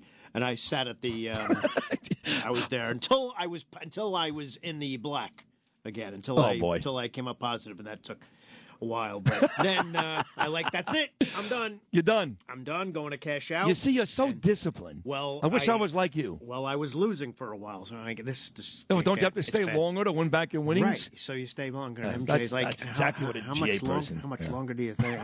You have nothing until they shut your lights. We're going to pay for the room. Are we all right? Connecticut, New York, they're right next to each other. We're fine. Oh, that's funny. It'll be okay. I miss Mitchell Ettis. He was a great guy. He's really a good guy. Bernard McGuirk. Unacceptable is throwing your beer can on the subway tracks. Sid Rosenberg. I don't believe it's a three-man race. Bernie and Sid in the morning on the Red Apple Podcast Network. recognize your face. Haunting, familiar, yeah. I can't seem to place it. Cannot find a candle of thought to light your name. Lifetimes are catching up with me. All these changes take place. I wish I'd seen the place, but no one's ever taken me. Hearts and thoughts, they fade away. You know my favorite 90s band right here. I know Nirvana got a lot of play, Stone Temple Pilots. This group right here, Pearl Jam, Eddie Vedder, the best of them all, in my opinion. 7:46 on your cloudy, getting ready to be rainy Wednesday morning. We've had a great show. I mean, great. So much fire, so much passion, so many people upset with me. That's how I know the show is great today. The Staten Island Borough President, Vito Pacello, was terrific. Coming up at 8:05, you're not going to want to miss this. My mom, Naomi. A lot of folks running away from Donald Trump. And I believe they're right. Will my mother do the same? We're going to find out. 8:05. Creature in the White House. 8:40, the great Congressman Peter King. Always a great interview. 9:05, defense attorney Joe Tacopina. And 9:25, Lee Zeldin didn't even know this. I called Lee yesterday. I said, how do you feel about Alvin Bragg referring to your campaign as racist? Racist rhetoric. He's like, he did what? He had no idea. So today on this show, Lee Zeldin responds to the ridiculous comments made by Alvin Bragg. But before all of that, my next guest right now has turned out to be one of my best friends. I love him. Always loved his father, the great mayor, 3 o'clock every day on this station, Rudy Giuliani. But now Andrew's my man, his beautiful wife, Z, his adorable daughter, Grace. I love the whole family. Here he is, my friend Andrew Giuliani. Good morning, Andrew. Sid, good morning. I got to tell you, yesterday was Grace's 1-year-old birthday. We had a great time for her. And it was just nice as the biggest fair weather soccer fan in the country to be able to jump on this bandwagon for the first time in 8 years and actually care about soccer for the next 4 days. Yeah. Like you, right? Now, listen, it is very cool that the Americans beat Iran on lovely Grace's birthday. That's very cool. And I watched the whole game yesterday, and I am rooting hard. I look for any reason to support my country. I'll watch the game against Netherlands, but I don't care. You can talk to your blue in the face. That sport is almost impossible to watch. Impossible. Well, I said it yesterday. Look, I may be a fair weather soccer fan, but I'm a diehard American. Right. So that's exactly right. We're supporting the red, white, and blue, and it's great. That's what sports is all about. It's about getting together, whether you're Jewish, Christian, whether you're white, black, whether you're Jewish, whether you're from massive, whether you have a ton of money, whether you don't, to be able to get behind a country, to be able to get behind a city like that, with all the divisiveness in sports recently, it's just nice to be able to get behind one team and we're on the same page. Yeah, no, we are. What is a worst crime? What is a worse crime, Andrew Giuliani? Committing quadruple homicide, like somebody did in Idaho, or criticizing Donald Trump? In your eyes, what is a worse crime? Because lately I'm starting to feel like they're about equal. Well, I would say this. Obviously, I think you need to answer the question right there. But let's put it this way. I think what I want from Trump is I want Trump in if you go to these Trump rallies, you'll see Trump in the old Rambo, big flags of Trump as Rambo there, shooting the machine gun out, saying, Trump's here to take back the country and all that stuff. Well, I think about it as a little bit of a different Sylvester Stallone set of movies. I want Trump as Rocky III and Rocky IV. If you remember the first couple Rockies, Rocky was out there getting punched in the face all the time by Apollo. He'd let his right arm down, and he'd let him punch him in the face, all that. If Trump needs to come back in 2024, chiseled, ready to go, And unfortunately, I think the dinner that he had just about a week ago with Kanye and with this terrible anti-Semite, Nick Fuentes, I think, unfortunately, that's a little bit like him letting his guard down and even punching himself in the face. Oh, let me stop you right there. Let me stop you right there because you and your dad are forever loyal to Donald Trump. You worked in Donald Trump's White House for 4 years. Much like me, you're still a Trump guy. You would vote for Donald Trump tomorrow. But let me stop you right there because that was Andrew Giuliani being very critical of Trump, saying that he made a huge mistake, maybe even punched himself in the face. You were just critical of Donald Trump. And guess what? You should be, because what you said is exactly right. Well, I've said this, Sid, I think, since he made his announcement, before his announcement even, right? He is trying out for the job title of serving us as president of the United States. And I think that's the most important thing. And so that's why I always think an open competition is good. I know there are a lot of people that say, he announced, you have to give it to him. But I think more than anything, he needs to earn this, just like any other public servant needs to earn this. Just like Lee needed to earn the nomination, just like Lee did everything he possibly could. And honestly, if we were in a state that only had 1.8 Democrats to every one Republican, Lee would be the governor of the state of New York. And so for me, it's a matter of seeing, is Trump going to focus on the issues?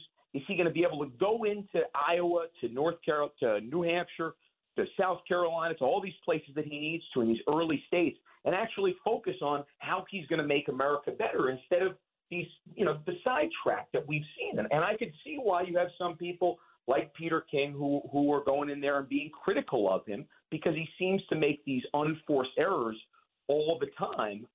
If he focuses on the issues and he uses his charm, which we know is second to none, then he'll be the next nominee.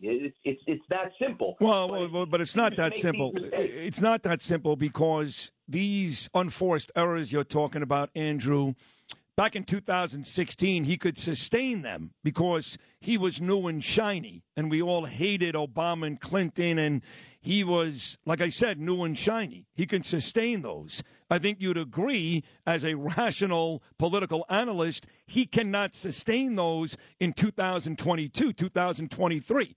So it's not the same. He's got to be even smarter now than he was 6 years ago, and what he did last Saturday was beyond stupid. It's simple if he's disciplined. Obviously, what he did last week was undisciplined, and we've seen that undisciplined. So if he's going to continue to make kind of unforced errors like that, then it's going to open up the field. The one thing I can say right now is it's tough for me to envision anybody but Trump or DeSantis being the nominee in 2024. I've been thinking this through a little bit, and I know it's really, really early. We're not even in 2023, and you never know what ends up happening, in a big presidential nomination. But it's tough for me to see any of the other potential candidates taking that path there. We don't even know who's announced, but if Trump can be disciplined, then he's obviously got massive name recognition over DeSantis. He's going to be able to drive out the base in a way that we still don't know if DeSantis can. And as much success as DeSantis has had in Florida, which admittedly it feels like a totally different country when you go down there from New York, it's very different doing that across 50 states versus just one of the most populous states. Couldn't agree more. Now let's take it local, move it to New York City where you live, where I just lived. I'm still in Queens. The mayor is in Greece today, Qatar tomorrow. We'll get to the little meeting with the potential meeting between the mayor and your father. But yesterday he was talking about the mentally ill. I'm going to play this for you, Andrew. I want your comments on it. Lewis, this is Eric Adams, number 6, about the city basically removing the mentally ill, whether they want to or not. My administration is determined to do more to assist people with mental illness, especially those with untreated psychotic disorders who pose a risk of harm to themselves, even if they are not an imminent threat to the public. All of these efforts are based on our core conviction that people with severe mental illness deserve care, community, and treatment in the least restrictive setting possible. So just so you know, Don Lemon and CNN are blasting Eric Adams this morning for at least he's kind of intimating we're going to remove the mentally ill, whether they want to or not, because it's better for them and everybody else. I agree with the mayor. What about you? Yeah, I agree with the mayor, too. You know, unfortunately, what we've seen for the first year of this mayor's administration is a lot of good talk without the action. So show me the action.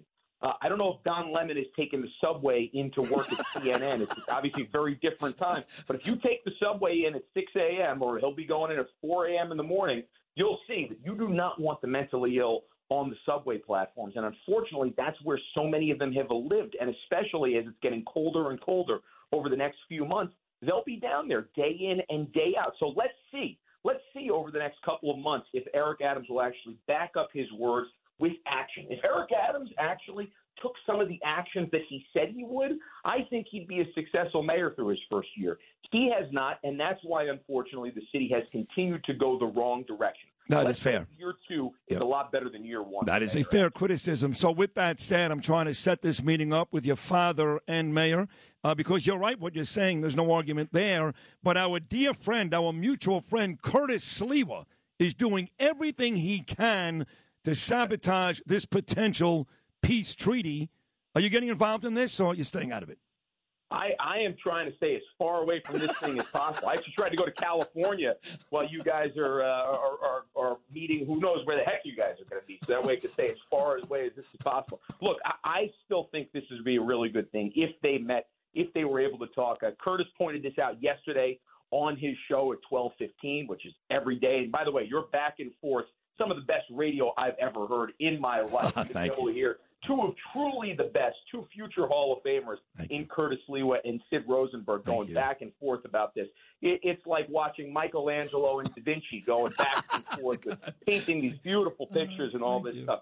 But I would just say this, that I think Curtis, like so many New Yorkers, is frustrated in what they've seen as so many different corruption scandals coming out of the Adams administration. They've seen that he gives a very good press conference. They've seen that the media has fawned over him. And unfortunately, and Curtis sees this, obviously, considering he's so close with the founding Guardian Angels, where he's on the subways every single day, he doesn't see it getting better, and that's the frustrating part. If Mayor Adams wants to actually make the city a better place, dust off a playbook called the Giuliani Playbook that was invented in 1994 in New York City. If he does that, then he'll be a successful mayor. And guess what? All of us and our kids will live in a much better place because of it. Well said. Perfect way to end this conversation. December the 14th is a potential date for Rosenberg, Giuliani, and Adams, and we will keep you updated on those details. Andrew, you're always a great guest. I mean, not good, great, and I love you. Thank you for hopping on again this morning. Excellent appearance. We'll talk very, very soon. Sid, I love you too. We will make sure that we'll be pulling for our USA Soccer, even though we might not know what the heck we're talking about when it comes to it. We're gonna pull like hell for them on Saturday. What do you say? I agree with you. I'll be watching USA versus Netherlands on Saturday, Andrew, and Sunday I'm taking Danielle and Gabe to MetLife Stadium to watch the Giants, our Giants, Andrew, take on the Washington Commanders. Big sports weekend coming up for the Rosenberg and Giuliani family. Talking about the Rosenberg family, when we get back in the 8 o'clock hour, this is the ultimate barometer, folks. Ultimate. Above and beyond Bo Dietl, Peter King, any one of these folks. My mom, Naomi, has she seen enough of Trump, as many have? What do you think? We'll find out next. Naomi, coming up after Deb with the news.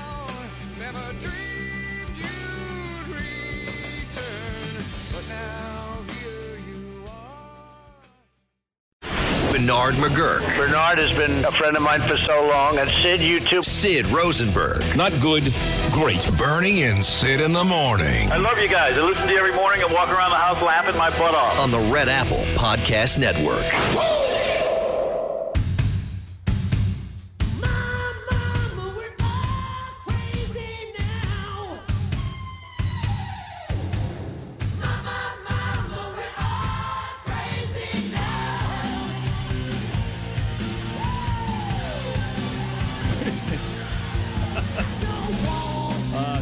Quiet Riot. Now, what is the name of this song again, Louis? Mama, we're all into Trump now. Oh, no, I'm sorry, crazy. Yeah, Mama, we're all crazy now. That's great. As we start hour number 3 of the morning show here with me, Sid Rosenberg, on Talk Radio 77 WABC. A great 2 hours today. I mean, great. A lot of passionate people out there about this whole Trump thing. And we spoke to both Vito Fossella, the Staten Island Borough President, and Andrew Giuliani last hour. Still to come this hour, Lydia reports, and Peter King, always tremendous on a Wednesday. Next hour, famed defense attorney Joseph Tacopina and Lee Zeldin. He gets to fire back at Manhattan DA Alvin Bragg, who actually said that Lee Zeldin ran a racist campaign with racist rhetoric. Lee Zeldin will fire back for the first time with me later on this morning. But as promised, there is no bigger Trump supporter in the world, than my mother, my beloved mom, Naomi. So she has promised to come on this morning, and she's made that promise true. Here she is, making her return for her listeners. My mom, Naomi. Good morning, Mom. Good morning. Good morning, everybody. Good morning. I got to stop. Before you get into the whole Donald Trump stuff, hold on. I want to find out about Thanksgiving. We did miss you. Me, Danielle, and Gabe, we missed. Ava's away in Europe, and Daddy, of course. Last time I saw him alive was on that holiday 2 years ago, so it was... The same with me, right. Sydney. And that's why I went no place. Yeah. I stayed home in this house alone. Danielle did offer to pick you up and take you out to us. So. Absolutely, she did, but I just couldn't do it, Sydney. I had to be here. He wasn't here physically, but I felt that he was here with me. I had to be alone to get through this, Sydney. Your sisters begged me to come to Tamara, and Danielle begged me to come and said she would pick me up, take me home. Right. I couldn't do it. I had to be alone in this house. I could not be here. I felt that he was here with me. The food is not important to me. You know that. You know how disciplined I am. Yeah. So, I had to be here, and I was alone, and that's just the way it has to be. And Danielle, I'll tell you, Danielle made a beautiful dinner. She made, the turkey, all the traditional stuff. She really did an amazing job. And as you know, it was also your grandson's birthday that day, so we had a great cake for Gabe. I know you did, yeah. So we had it was only the three of us, but we had a very nice holiday. Very nice, Mom. Wonderful, wonderful. That's what it's all about, Sydney. In the end, this is what it's all about as we get to talk about from whence I come. And again, first let me say I am not giving up on Trump. You're not giving up on Trump? No, absolutely not. He will get my vote. If he was running today, tomorrow, next year, he will get my vote. Well, let me stop you for 1 second, because I feel the same way. If I was voting this morning, I would also still vote for Donald Trump. You've heard me say that, Mom. You listen every day 1 billion times, no matter what these idiots contend. I would still vote for Donald Trump. But I am really disgusted, disappointed. There is no excuse. I don't want to hear Kanye wore a red hat. I don't want to hear he wanted to try to help a troubled man. I don't want to hear he's just a nice guy. There is no excuse for what he did last Saturday. Could you at least admit that? Absolutely. I'm on that page 100%. But we have to really take a breath, and I have to anyway. Listen, I was born into the Jewish faith. I love my faith. I practice my faith. I am a good Jew, I think, anyway, which my opinion is what matters. I don't care what anybody else says. So with that said, I do what I have to do as a Jewish woman coming from a Jewish household. But with that said, we have to make that differentiation. One is a religion, and the other is a nationality. I am a true American. That's who I am. So with that said, I will always fight for our people. We will never replace the 6 million Jews that Hitler managed to slaughter. We'll never bring them back. So I will continue to do what I have to do as a good Jew. But with that said, I have to worry about this country. I have children, grandchildren, great-grandchildren. What is the future of this country? And even though what he did was really disgusting, to repeat what you said, it was, there was no excuse for him to even acknowledge this human being, much less have him at his table. But with that said, he was a wonderful president, and he gave our country a wonderful, wonderful head start for all good things. And that's what my kids have to inherit. So I can't be responsible for what other people think about my faith or about Judaism per se. But with that said, you have to really be a good American. You have to save this country.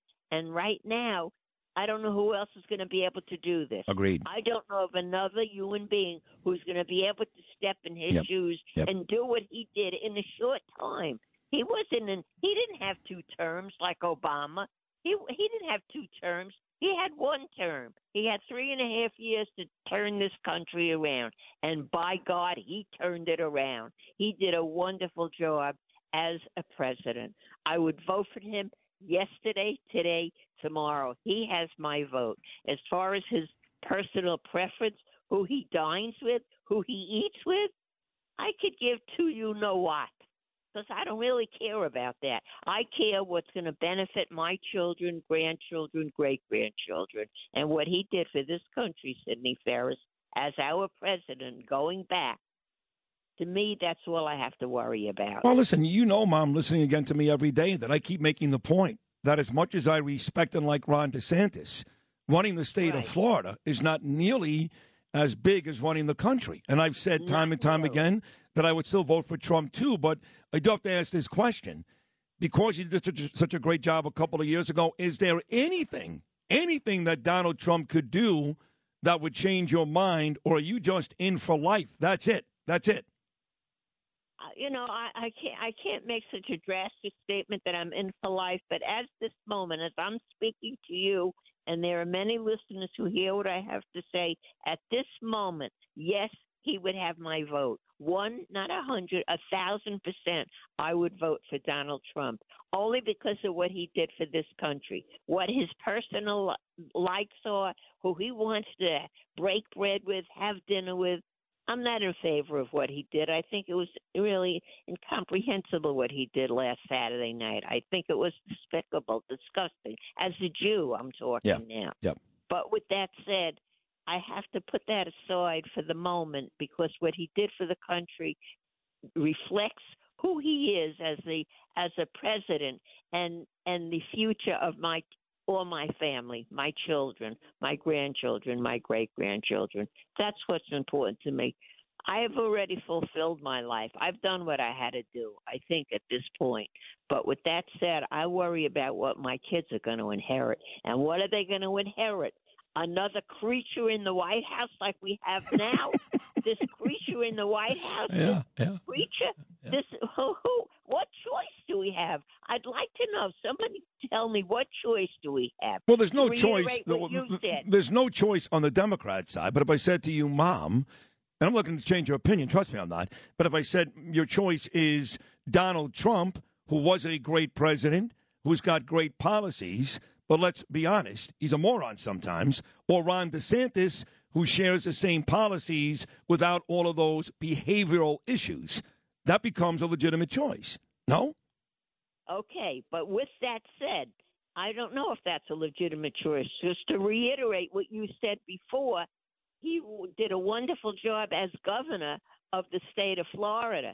That's not the same as running this country, interacting with these people in all over the world and taking issue with these animals who are trying to kill Americans. I mean, come on. You're talking about Russia. You're talking about China. You're talking about Korea. I mean, you got to deal with these people in charge of these places. And Donald Trump did an incredible job. They didn't intimidate him. He intimidated them. And Ron DeSantis, can he do the same thing? We don't know that. Do we want to take that chance? Because who are we going to have against this creature now if he does run again? He's not running again, but he's not going to run again. He's not going to run again. No. I mean, he's not even here. He's not even here, that creature. Ma, are you ready to make this really large declaration in your nearly 9 decades on this earth? It's a long time. Are you willing to say, Mom, living through Reagan, Kennedy, other Truman, other great presidents, are you ready to say that Donald Trump is the greatest president of your lifetime? I think, yes. I think I put him in the same category as Reagan. Wow. I think President Reagan and him are on the same level. As far as anybody else, I don't think anybody else really did for the Jews what Trump did. As far as Israel is concerned, his own children are Jews. I mean, he has a son-in-law and a daughter. His daughter converted altogether. He has Jewish grandchildren. I mean, he has not 1 ounce of anti-Semitic in his body. I agree with Not that. one. Yes. So, I mean, to me, that's very important because he stood up for us in Israel. And, of course, as an American, he pulled that horse all the way, and nobody helped him because even from the day one walking down that escalator, let me tell you, there were plenty of animals out there who wanted to get rid of him. Plenty of these animals out there who follow the creature in the White House. Plenty of these people out there. But, you know, we got to accept what we have. And at this point in time, he made a terrible mistake, and he didn't do the right thing for the Jews. But as an American, I think he did a wonderful job as president. All right, so last thing here, Mom, and you've been great today. My phone is blowing up. They love you as always. Of course they do. If Peter King was going to join me at 8:40, I know you love Peter, or Bo Dietl, who you love to, if they were on the phone right now, you know that they've turned their backs on Trump.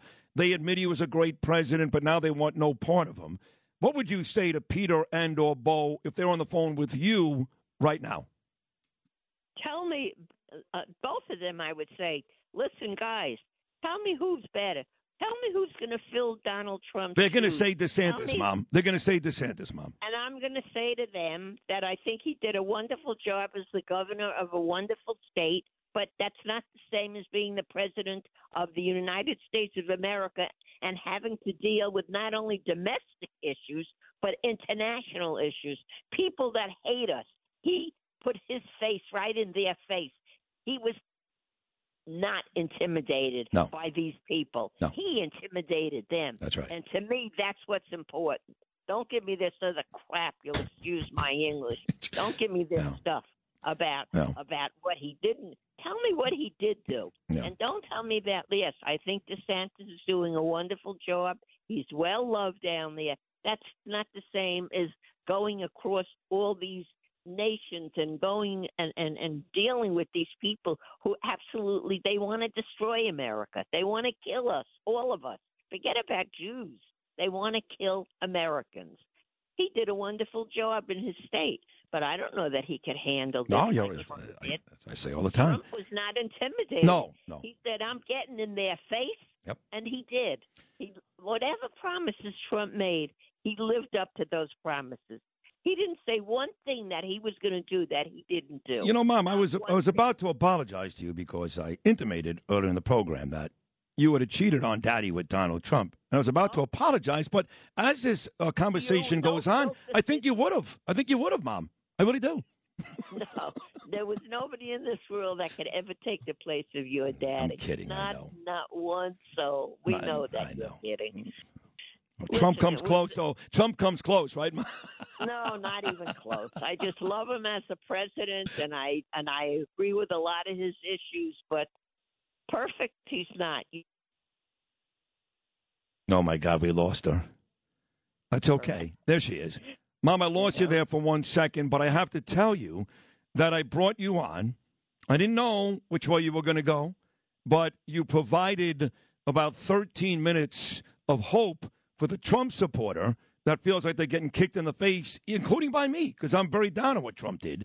So you just made a lot of people very, very, very happy, and your iconic status just exponentially grew among the Trump supporters, Mom. So congratulations. Well, all I could say is that as a Jewish woman and as a Jew, I really support him 100%, even though what he did last Saturday was not good. But as an American, as a real, true American, I will – there is nobody, Jew or Christian, that will not agree with me. As an American, he was one of the best presidents beside Reagan that we Bo had. Dietl just texted me and said, Mom, Trump can't win. Bottom line. Bo. Well, I don't believe that because I'm not a defeatist. I believe he can. He gets out there, he's going to get enough votes. I don't care what Bo said, and I love him. I love Bo, but the fact of the matter is that he's going to get enough votes to win. Don't be defeatist. We got to believe he's going to be able to win. Oh, like the Mets. You got to believe, Mom. Are you kidding me? You got to believe. You got Yes. to believe. I'm not a defeatist. You No. can't tell me he's not going to win. Right. I believe he's going to win. Damn right. How about that? How about that? Now, you tell Bo that I said that. Well, he's gonna listening right win. now. I think he heard you. Yeah. Margaret Powers checks in. She says her husband, Paul King, ran for local office in Queens, and she says Mike Pompeo would be a great president. I don't believe that. Again, I don't believe that because nobody has shown me what Trump has. I'm not going to throw away the old water until I get the new water. I want to be assured that it's really going to work. Again, to repeat what you said all morning, Sidney Ferris, I want to win. I want our country to win. And I know he would win with Trump. I don't know about anybody else. Oh. Do I want to give somebody else a chance? No, not at this point in time. Okay. We're in too bad a shape because the creature in the White House took us to a place that it's unconscionable. I mean, it's totally unconscionable what this creature has done to us, to this country. So we got to be really protected. And he's the only one, Donald Trump, that's going to be able to do that at this point in time. All right. On that note, know, on that note, we're going to wrap it up, Mom. I love you so much. You were great this morning, and I love you. And all right, I I'll miss be you. back on again. Of course you will. It's your show. You just tell me when. You tell me what day, what time you're on. Okay. Right, I will. I'll give you a holler. And don't forget, I love Ava's you. coming back December the 19th. So. I know. I know. I'm definitely going to come. I Okay. have to see my girl. Definitely. All right. We all love you so All right, much. I love you and I miss you. Me too. And we're going to talk again real soon. We got to keep this going. All right, We Mom. got to keep Trump in the picture. All Don't right. listen to all this other crap. These bastards, Have a good day. these backstabbing bastards have got no loyalty, right, Mom? None. No loyalty. No loyalty to our country. Let's not say to Trump. Keep everything in perspective, Sidney Ferris. Loyalty to America, not to Trump. All right. All right, Ma, I love you. You're the best. Take care. All right, we'll see you later. Take care. There she is, folks. My mom, Naomi Rosenberg, as only she can do it. Still to come this hour. God, I love you, Mom. I love you. I miss Daddy, and I love you. Lydia Serrani coming up next, and then Congressman Peter King, if you keep it right here with me, Sid, only on Talk Radio 77 WABC. This is the 77 WABC Lou Dobbs Financial Report. Wall Street struggling to bounce back from this week's sell-off. The S&P and NASDAQ with 3 straight losing sessions. Investors holding back ahead of key economic updates and comments from the Fed chair today. All eyes on the latest job openings with today's October JOLTS report. Wall Street targeting a decline in openings for the month and signs that the labor market is loosening. Fed Chair Jerome Powell speaks at Brookings Institute today. Wall Street looking for more clues on what next month's policy meeting will bring, what future rate hikes will look like. Powell's speech scheduled for 1:30 Eastern. Salesforce reports its quarterly earnings. The company cut its full-year guidance last quarter and announced sweeping layoffs. And Wall Street is forecasting better results for the third quarter. Investors looking for a better outlook for the fourth. Please join me several times each weekday right here on 77 WABC. This is the Lou Dobbs Financial Report. Keep listening for more to 77 WABC for the Lou Dobbs Financial Report. This is Lydia Reports on 77 WABC. Here's Lydia Serrani.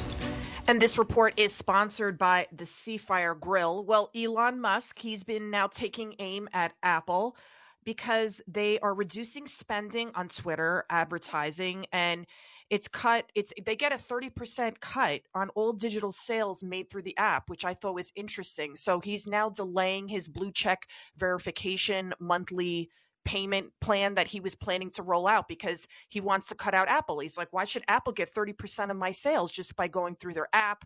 He's also been talking about possibly creating his own phone. And then he also tweeted out, he said, he actually deleted the tweet, but he suggested that he was going to war with Apple. And in another tweet, he asked if Apple hates free speech. And then again, over the weekend, he mused about making his own smartphone. So now some politicians are getting involved because they're saying, why is Apple, threatening to deplatform Twitter, simply because now they're advocating for free speech. They said they're not going to block people for so-called COVID misinformation, because we know a lot of that information that was out there wasn't misinformation. People were right all along. And if you remember, Apple suppressed it. They blocked it. So Governor DeSantis, he spoke about it. And he said if Apple deplatforms and cancels Twitter, basically, because that's what they would essentially do, kind of try to get them out of business by not having them on the Apple Store. This would be a really egregious. It would be something even Congress would have to take up. And then DeSantis said, hey, maybe it's possible. And I agree with this. And we discussed this last night on John Catsimatidis' show. Is it possible that Apple is beholden to China? And what does China hate more than anything? But free speech, the Chinese Communist Party. So take a listen to what Governor DeSantis had to say about this. It would be a really raw exercise of monopolistic power that I think would merit a response from the United States Congress. And so don't be a vassal of the CCP on one hand and then use your corporate power in the United States on the other to suffocate Americans and try to suppress their right to express themselves.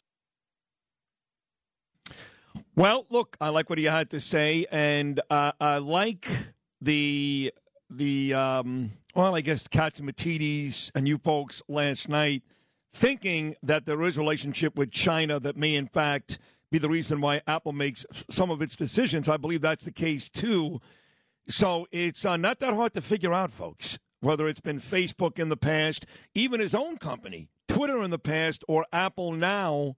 We're still seeing the same bias, the same agenda-driven nonsense we've been seeing for years from just about every major company that doesn't agree with one political side. Yes? Yeah. I mean, what do you call when our adversary is controlling what the media, what we're putting out there? It's basically tyranny. It's not even propaganda. And there's that famous saying, whoever controls the message controls the masses. So it's really important that you have a free and independent media site, because that's what Twitter is. It's an exchange of ideas, but it's also a dissemination of news. And that's where a lot of people get their information from, specifically young people, people my age, they get their info from Twitter, Instagram, Facebook, social media. So for us to have our adversary, our enemy, the Chinese Communist Party, I mean, who's literally welding their people shut so they can die in infernos, and they're trying to create all of China into like a prison camp. This is some pretty scary stuff and needs to be investigated. We always say when people make strange decisions, all you have to do is follow the money. Yeah. And that's what I'm wondering about Apple. Follow the money. And we've got the same situation with TikTok, too, which has become China's best surveillance system. I mean, everybody puts their personal information on TikTok, and they go even more in depth, even further. So we really are. This has become a very Orwellian nation in that China knows everything we do before we even do it. That is some scary stuff. Now, this report, again, is sponsored by the Seafire Grill. They have amazing, delicious seafood. It's right there in Midtown Manhattan. Very cozy atmosphere with a fireplace. By far my favorite seafood restaurant in all of Manhattan. The best service. Check it out, theseafiregrill.com. Bernie and Sid in the morning on the Red Apple Podcast Network.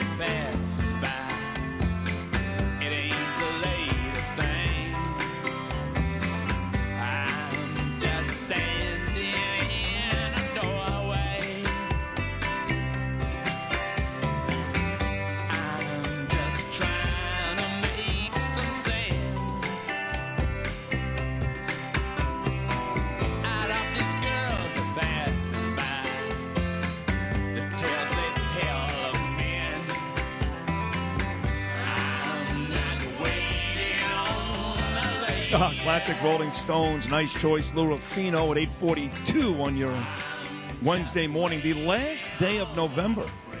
Believe it or not, December starts tomorrow. December 1. Great month. Christmas. They're putting up the Rockefeller Center Christmas tree later on tonight. I do like that. I mean, I hate NBC and Guthrie and I kind of like, what's her name again? Haida Coatby or something? Hoda. Yeah, she's a nice lady. Roker's fine, too. But they're just, they are what they are. But tonight's a big night, and it's great for New York City. And I know for me, I do find myself walking around the city quite a bit when the weather's not awful like today. Be rainy all day. And I like to walk past Rockefeller Center. Maybe have a steak salad at Del Frisco's and walk past the tree. Always a lot of fun.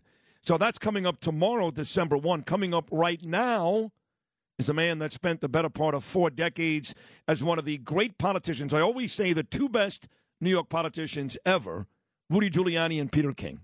Maybe not in that order, but those 2 guys for sure. Then, of course, you went on to serve Homeland Security. Now he's a star, whether it's on John Catsimatidis' show or mine on WABC. He is the honorable and great Peter King. Peter, good morning, pal. How are you? Sid, I'm doing great. How are you doing? I'm doing great. So you heard my mom. It took about 2 seconds after Naomi hung up for Bo Dietl to call me. You know, Bo gets so crazy. And he's like, Sid, listen, I love Trump's policies. If I really thought Donald Trump could win, I would vote for him tomorrow. He's trying to convince me, Peter, that he really believes that Trump cannot win, that he's turned off so many people that he cannot win. So why waste a vote on that guy when we need a Republican to win?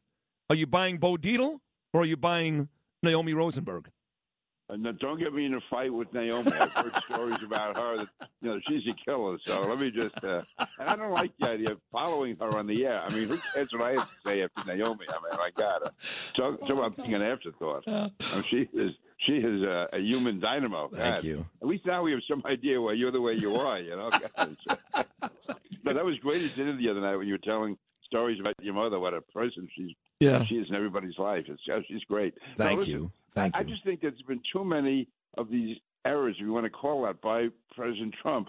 And it all comes back to the fact that he puts himself first. I mean, he decides whether he's going to support a candidate depending on if they have to say that the 2020 election was stolen. Otherwise, he won't support them. He doesn't really care about their positions on other issues or who has the best chance of winning in a general election. He wanted to eliminate every member of Congress that voted against him on impeachment. Well, by doing that, we end up losing a number of seats. And the same in the Senate. He picked candidates only on the basis of how they feel toward him. And that was, I guess, the basis of his meeting with Kanye West. Kanye West likes Donald Trump. He says good things about him. And with that, Trump ignores everything else. And that's just a bad sign. And again, I agree with you. He did an excellent job as president. But more and more, when you become that self-focused, will he be able to do that same good job again if he bases everything on how people feel toward him? And also, you have to have the country behind you. And you're not going to have the country behind you if you keep making these type, going to call them mistakes or narcissistic judgments. See, I love both sides. I love when my mother comes on and defends Trump to the end of the day. I love it. And I love what you're saying, too. But most people don't have the stomach for it. They don't want to hear it. They either love the guy or hate the guy. For example, when I tweet something or I put something on Instagram and your name comes up, folks that like you go, listen, Peter King, common sense guy, great politician, loves New York. I love him. Folks that love Trump go, oh, who cares what King says? He's a rhino. I know you've heard that. I mean, you were a Republican for 40 years, right? Yeah, and I was always endorsed by the Conservative Party. I'll put my conservative record up. But the fact is, your loyalty or your love of Donald Trump doesn't make you a conservative or not a conservative. I mean, as a conservative, I endorsed President Trump because I thought candidate Trump, I thought he was going to get the job done. He did get it done. There were mistakes that were made.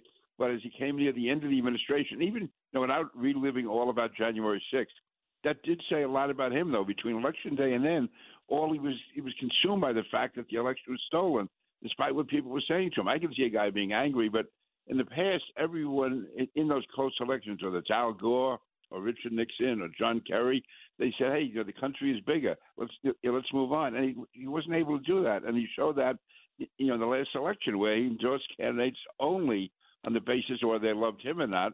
and other candidates, no matter how good they were, he went after them because they didn't support him. I mean, it's he makes himself bigger than the party and bigger than the country, and that's dangerous. That's all. Listen, personally, I have had nothing but good relations with him. I'm sure he's not crazy about me now, but he's very friendly to me, to my family. He was always a great person to be with. I mean, I had to keep reminding myself he was the president because he's a great guy. When you sit around talking with him, it's like being back in the street corner in Queens. Yeah. So I know we're 2 years out. It's a long time, but everybody keeps mentioning DeSantis. If not Trump, and clearly it's not Trump for you, is there somebody right now? Is it DeSantis, somebody else that you'd be leaning towards for that primary? Yeah, I would say right now, Ron DeSantis. I was with him in Congress. I didn't really work with him that much. I didn't know him that well. He wasn't that outgoing in Congress, but he was certainly a hard worker. I mean, right now, he would have to be, if you leave Donald Trump aside, the front runner would have to be Ron DeSantis. Now, how he's going to stand up in a national campaign is another story. I mean, a lot of guys have gone into the primaries as, the odds-on favorite.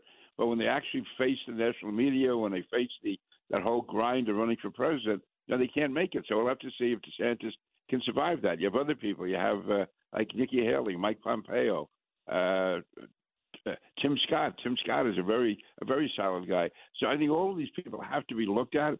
But right now, I would say DeSantis would have to be considered the front runner. But going back years ago, Ed Muskie was the front runner. Rick Perry was the front runner several years ago. I mean, we had people who just faded. Yep. It's tough. It's a different world. It's like being great in AAA. Can you make it in the majors? Right. I mean, don't forget when Trump won that year, the guy that was the front runner for a while there was Ben Carson, believe it or not. But then Trump won and nailed everybody. Yeah. Let's go local here for a second. My friend and yours, the mayor, Eric Adams. He's in Greece today, but for folks who think he went there to enjoy the islands, that's not the case. He's actually there for something very important, which is a worldwide anti-Semitism meeting, talking about Kanye West and Donald Trump. Now, tomorrow, he is going to Qatar, where the Americans just beat the Iranians. We'll get to that too, Peter. And Curtis was yelling and screaming yesterday that it was Rudy Giuliani who actually trained in the Qatar, and why would Eric Adams go to Qatar? He could just talk to Rudy, which I am going to put together sometime in December. Questions about Eric Adams or the mayor. Greece today, Qatar tomorrow. We know New York is not in great shape. Are you okay with this trip, including this anti-Semitism conference today, or would you rather see the mayor home? I will judge it by the results. If he thinks he's going to get the job done and it turns out to have been a good working trip, then fine. I'm not one of these people who wants to hold someone to this fine standard of what you do day to day. I judge a guy by the how he gets the job done. And if it takes going to Greece I'm not sure, is it Qatar or Qatar? When I was in Congress, they told us we had to say Qatar to sound smart. Now everybody's saying Qatar, so I don't know what I'm saying. But anyway, no, I mean, seriously, you can make contacts with those and you can get deals done which help the city, which help the state. So, let's judge it. Let's see how it is when it's all over. Listen, he is the mayor. He's entitled to some leeway, and the end he has to account for whether he did a good job or a bad job. But again, I think he's making headway in the subways. It's tough. This whole idea of being stricter when it comes to bringing mental health people in for observation by broadening that standard, I think it's all a good sign. I mean, you can't be going on the subways with mentally ill people all 24 hours. So right. He is definitely going in the right direction there. But let's see. But listen, Curtis has his own thing. I know he accused me of supporting, corruption, Tammany Hall, whatever it was last week, getting around. I mean, that's his style. And by the way, we need people like Curtis Sliwa out there to keep everybody else out of it. So if you have this dialogue going back and forth between Eric Adams and Curtis Sliwa, and then you going back between everybody, between Andrew Giuliani, Lee Zeldin. I mean, I used to just mention the mayor's name, Eric Adams' name, you were jumping all over me. Now you're in love with the guy. I was sitting down at a great Italian restaurant last week, and I'm all set to talk about the local politics, about the world, about everything else. Well, you want to show me your text messages, of Eric Adams, how he's in love with you. So I don't know. Well, just so you know, when people attack you and they call you a rhino on my social media, I react the same way. I love you even more. How about that? I love you even more than the mayor. How about that? Does that work? Wow, okay. That's a big deal. That is a big deal. You'll be on the phone with Eric Adams. I don't believe what he said about that, Eric. Not today. He's in Greece. King is a moron. King is a moron.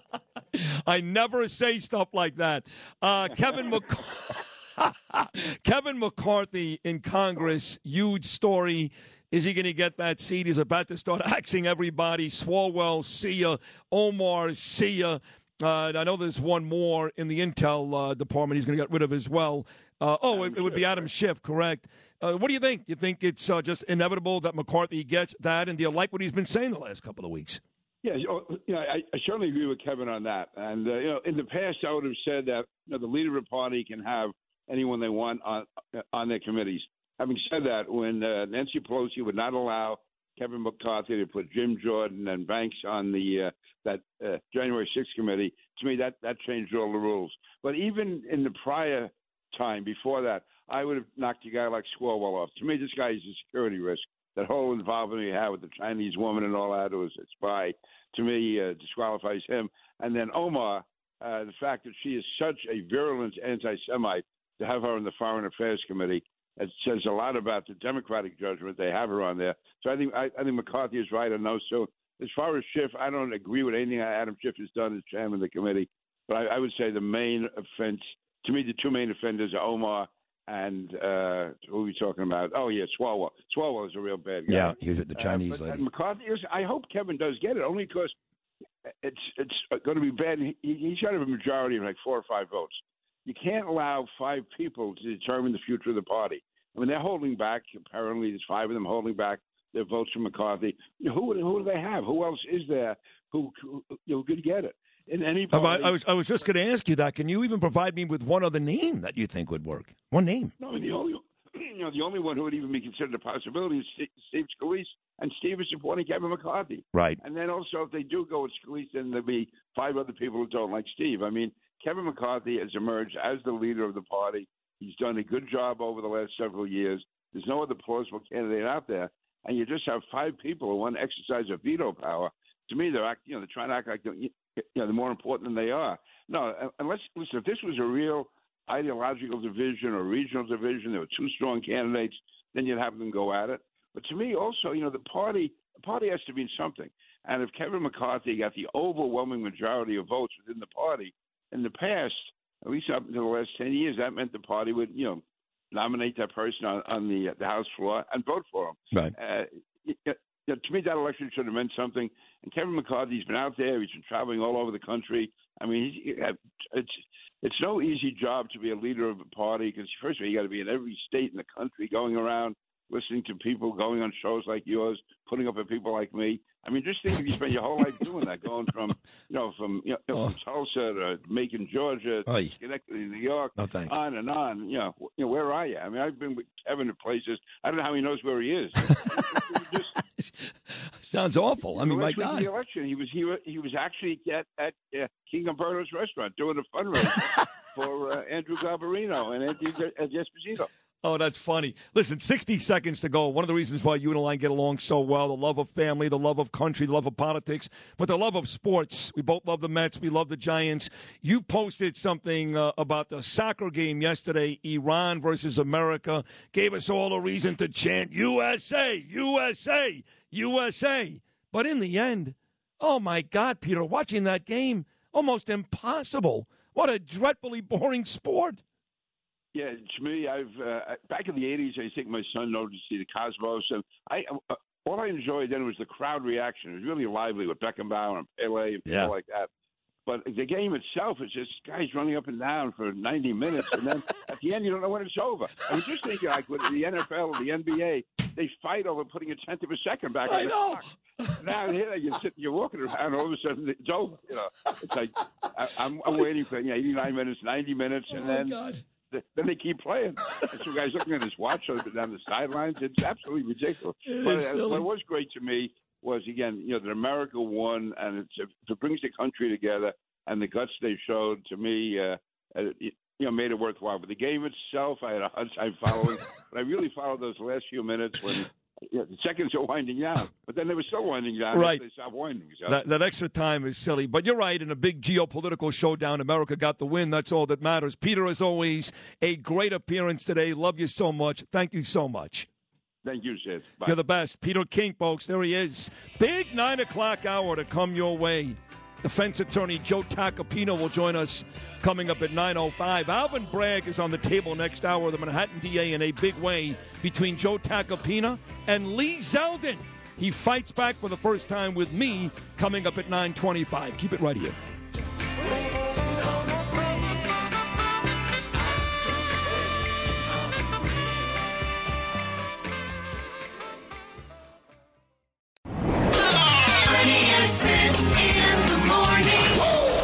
On the Red Apple Podcast Network.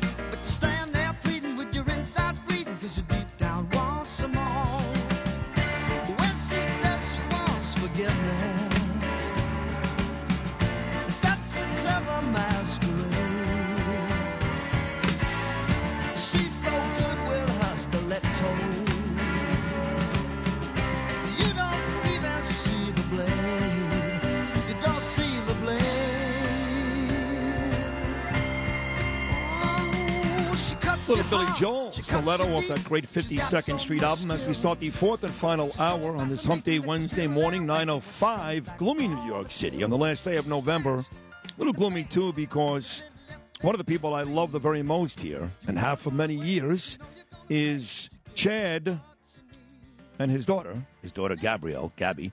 Gabby has been working here for a long time. I remember the first time I met Gabby, I was in the morning, and she was answering the phones on the overnight show. And she reminds me a lot of Joy Taylor, my old intern, who now works alongside Colin Cowherd. And I almost called her Joy for a second. And I said, "Who's that?" And they're like, "That's Chad's daughter." And I'm like, "Well, she's great. This girl's great." And then she went on to work with us for some time and ran the podcast department for the longest time now. And just a great kid, smart kid, beautiful kid, has a huge future in front of her, went to a great school up in Boston. In fact, I remember talking to her father, Chad, when Joe Biden won. And her father was like, "What is that screaming in the background?" He was in Boston. I'm like, "That's the people on the Upper West Side celebrating Joe Biden. He just beat Donald Trump." Anyway, today is Gabby's last day. She's moving away to a much nicer place with a much better governor and much nicer weather. You figure it out.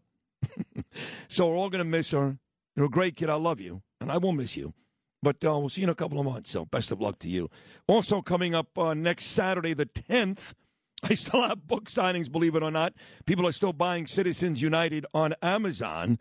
And I got a place called Joe & Joe's, a great place. I mean a great place up in Rockland County. I spoke to the owner, Rocco, a couple of days ago. We got a book signing coming up there next Saturday, the 10th at 1 o'clock. So if you're in Rockland County and you love Joe & Joe's, Joe Nunziata's buddies, check that out coming up on December the 10th. All right, my next guest is the really most famous defense attorney anywhere in the country. He's on this show often.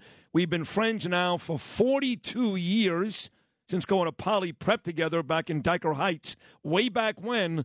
Now he's an international superstar. In fact, during this World Cup event, he owns his own soccer team, mind you, a championship soccer team in the great country of Italy. Here's my dear, dear friend, Joseph Tacopina. Good morning, Tac.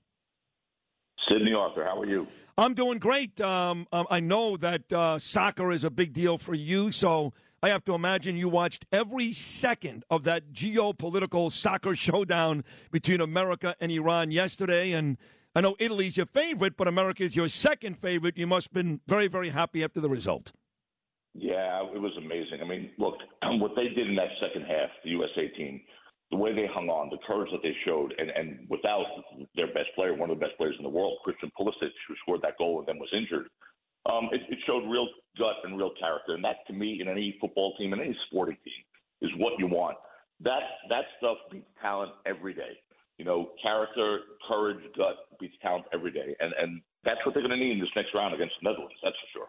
They are the second youngest team in this tournament, I've been told, TAC, which means a couple years down the road, they're only going to get better. Look, they played Wales to a tie. They played England to a draw. They beat Iran. So for what it's worth, not the most difficult competition, but they haven't lost a game yet. They played the two ties, I should say, and a victory. What does that say, do you think, Joe, for the future of this American team? Listen, I'll never forget when Italy won the World Cup in 2006, Mauro Vlahovic, who was the general secretary of the Italian national team, and a good friend of mine said to me, in 10 years, the United States soccer team will be the best in the world. Wow. He was off by about a decade, but I see it coming. I think in 2026, I think we're going to be there because why? We have the greatest talent pool to grab from. I mean, we are the largest country that has the ability to grab from, you know, people from all different backgrounds, Argentinian, Italians, Colombians, whatever. We're the melting pot here, and we have that pool of talent, not to mention we have the greatest technology in the world. We just need to get our coaching up to par, and when that happens, we're going to be unstoppable. I mean, Christian Pulisic, at 16 years old, was sent over to the best team, one of the best teams in Europe, Borussia Dortmund in Germany.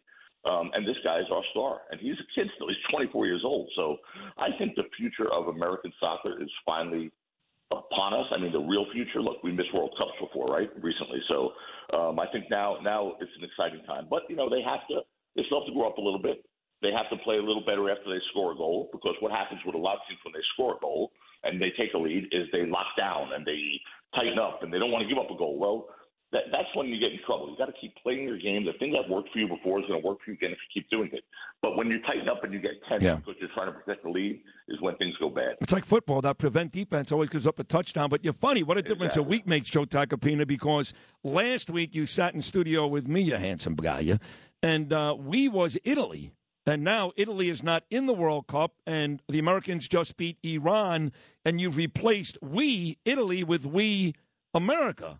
It must be fun. I told you. I mean, I'm an American. I mean, first and foremost, I'm an American. Of course, I love the American team. And then, of course, we're playing Iran, and it was like it was a quasi-political theater. I feel bad for those players from Iran, though. I mean, that team, they're going to go home to like summary execution or something. I mean, they've been threatened. Their families were threatened with arrest. They had to meet with. Well, let me ask you this: as the owner of a championship team in Ferrara, Italy. When your players lose games that they're supposed to win, seems like every time I talk to you, you're about to fire everybody. Everybody. Yeah, but I'm not killing anyone. You're not killing anyone, okay. Not imprisoning them. I mean, if I could imprison them, I would, but I can't. So it's a little different. I know, I'm with it. Hey, one more note about soccer. Lionel Messi, who most people know is the best player ever. Maybe Pele, maybe, I don't know, but certainly the last couple of decades. He's about to sign a huge deal, way past what David Beckham did in Los Angeles years ago, down in Miami. What do you think about Lionel Messi playing his home games in the MLS in Miami, Florida? Boy, that's a game changer. That is a game changer for the MLS. I mean, Don Garber, the commissioner of the MLS, has done an insane job in the last decade. That was a crackerjack league. 15 years ago it was like a neighborhood league almost. It was stadiums were high school grounds and whatnot. They now have some of the best stadiums in the world. It's a condition precedent to owning a team in the MLS is that you have your own beautiful stadium, and the league is becoming uber competitive. I mean, some of the best homegrown talent is staying here as opposed to going to Europe. But then bringing in Lionel Messi would change it all, because the focus of the world would then be on the MLS. Because, when you compare the best players in the world, there's Lionel Messi, and then there's everyone else. Right. And even though he's 35, he may not be his prime. The guy hasn't slowed down. If you look at him statistically and the way he plays his game, he's still at the top of the game. It's not one of these MLS moves where you're bringing in, George Weah or Roberto Donadoni, these great Italians, or Beckham when they were basically bringing a wheelchair out onto the field. This is a guy who's still there. He's still the best player in the world. So bringing him to Miami would be an amazing coup for the MLS, an amazing coup for Miami and David Beckham. So if that happens, I'd be thrilled, because it really will do a lot for USA soccer. Looks like it is going to happen, too. That's right. David Beckham partly owns that team. So they'll be together, Beckham and Messi. This is the great defense attorney, Joseph Tacopina, with me on this Wednesday morning. I don't know if you know anything about this. We didn't discuss this earlier because it just happened. But a bunch of these Oath Keepers that were there January the 6th, I know you've defended Kimberly Guilfoyle and others about that day. These Oath Keepers, 2 guilty, 3 not guilty for seditious conspiracy. I have no idea what that means. Do you? Yeah, planning an armed insurrection shortly after Biden won the election to stop the transfer of power and keep Trump in the White House. That's what that means. Got it. Okay. Well, let's move then, talking about Trump, to his organization, which remains, of course, under investigation, criminal investigation every day. What is the latest with all of that? The trial is over for all intents and purposes. The testimony is done. I mean, the defense called only 2 witnesses, and one of them, was sort of a bit of a hostile witness. It was the accountant from the Mazur accounting firm, and that's it. The case is over. Now, what happens now is the lawyers and the judge are going to get together and decide what the exact law that the jury should be read in this case is going to be. Which, by the way, is a super important thing here because, when this jury hears this case, this is not, he said, she said case. It's not a typical assault case. The law in this case is critical because conviction or acquittal could hinge on how the jury understands the legal ramifications for a company when its executive commits a crime. And look, honestly, this case, the defendant, the guy who was initially the defendant, okay, Wasselberg, right? Who now cooperated against an empty chair because there's no person there, right? There's not like, when I'm representing a defendant, there's a human being next to me. There's flesh and blood, and you feel it, and there's emotion. Here, the lawyers have an empty chair. There's a corporation, 2 corporations that are defendants. It's not a person, right? Which makes this feel surreal. It also makes it a little easier for a jury to convict, right? They're not looking at the family members of a defendant. They're not looking at the defendant in the eye. They sometimes may feel sympathy for a defendant. That may cause them to pause in their decision to convict someone. Here you're talking about a corporation, and there's no one there. And this is sort of easy. But look, this guy testified that he concocted the scheme on his own, okay? And that no one in the Trump organization or Trump himself knew that he was doing this, but they reap the benefits of it, he said. He went on to say they reap the benefits of it. But that doesn't make them guilty of knowingly committing this tax crime. So, I think if this were a normal case without the Trump name, without the empty chair, in my opinion, from what I know, should be an acquittal. But, you have the Trump name, which is polarizing. You have an empty chair, which makes it a lot easier for a jury to say guilty, and no one gets handcuffed in front of the jury. So, I think this is going to be a tough road to hoe for the defense. All right, on the way out here, Joseph, I've got Lee Zeldin coming up next, and it turns out that the Manhattan DA, Alvin Bragg, said that Lee Zeldin had racist rhetoric, a racist campaign, because he kept bringing him up, the only black man. I guess what Alvin hasn't figured out is, as a district attorney with criminals running the streets and running the show here in New York, that's what Lee is upset about, and I'm upset about, not his skin color. You, as an attorney, have to deal with DAs every day in every borough. What are your thoughts on the real Alvin Bragg? Well, I got to tell you, Sid, I donated to Alvin Bragg's campaign because Alvin was a former federal prosecutor, someone that I knew to be a strong lawyer, and someone I thought. Let me stop you for a second. There were 4 guys running for governor on the Republican side. Andrew Giuliani, who's become a dear friend of mine. Lee Zeldin was already a dear friend. Rob Astorino, and a guy named Harry Wilson. And Harry Wilson went to college with Bragg and also donated to his campaign. But distanced himself the last couple of years when he saw what Alvin Bragg became. I have a feeling you're going to tell me a similar story. I am, because, look, I'm a defense lawyer, right? I would normally say, hey, he's the best. I'm reaping the benefits of all this stuff. But as a citizen and someone who walks around New York, you don't like what you see. You don't like what you feel. You hear the cops complaining all the time about them being basically, pardon the pun, handcuffed to do their jobs. And the fact that Bragg accused Zeldin of being a racist because he mentioned him is sad. It's like that's just you throw that card out there in this day and age, and that's it. It's your atomic bomb, and it's wrong. Preserve that horrible word for real situations of racism because there's plenty out there, but you don't need to do that. Zeldin is not a racist. I know Zeldin as well. I mean, I know you said you're very close to him, but he's a good guy and would have been a great governor, in my opinion.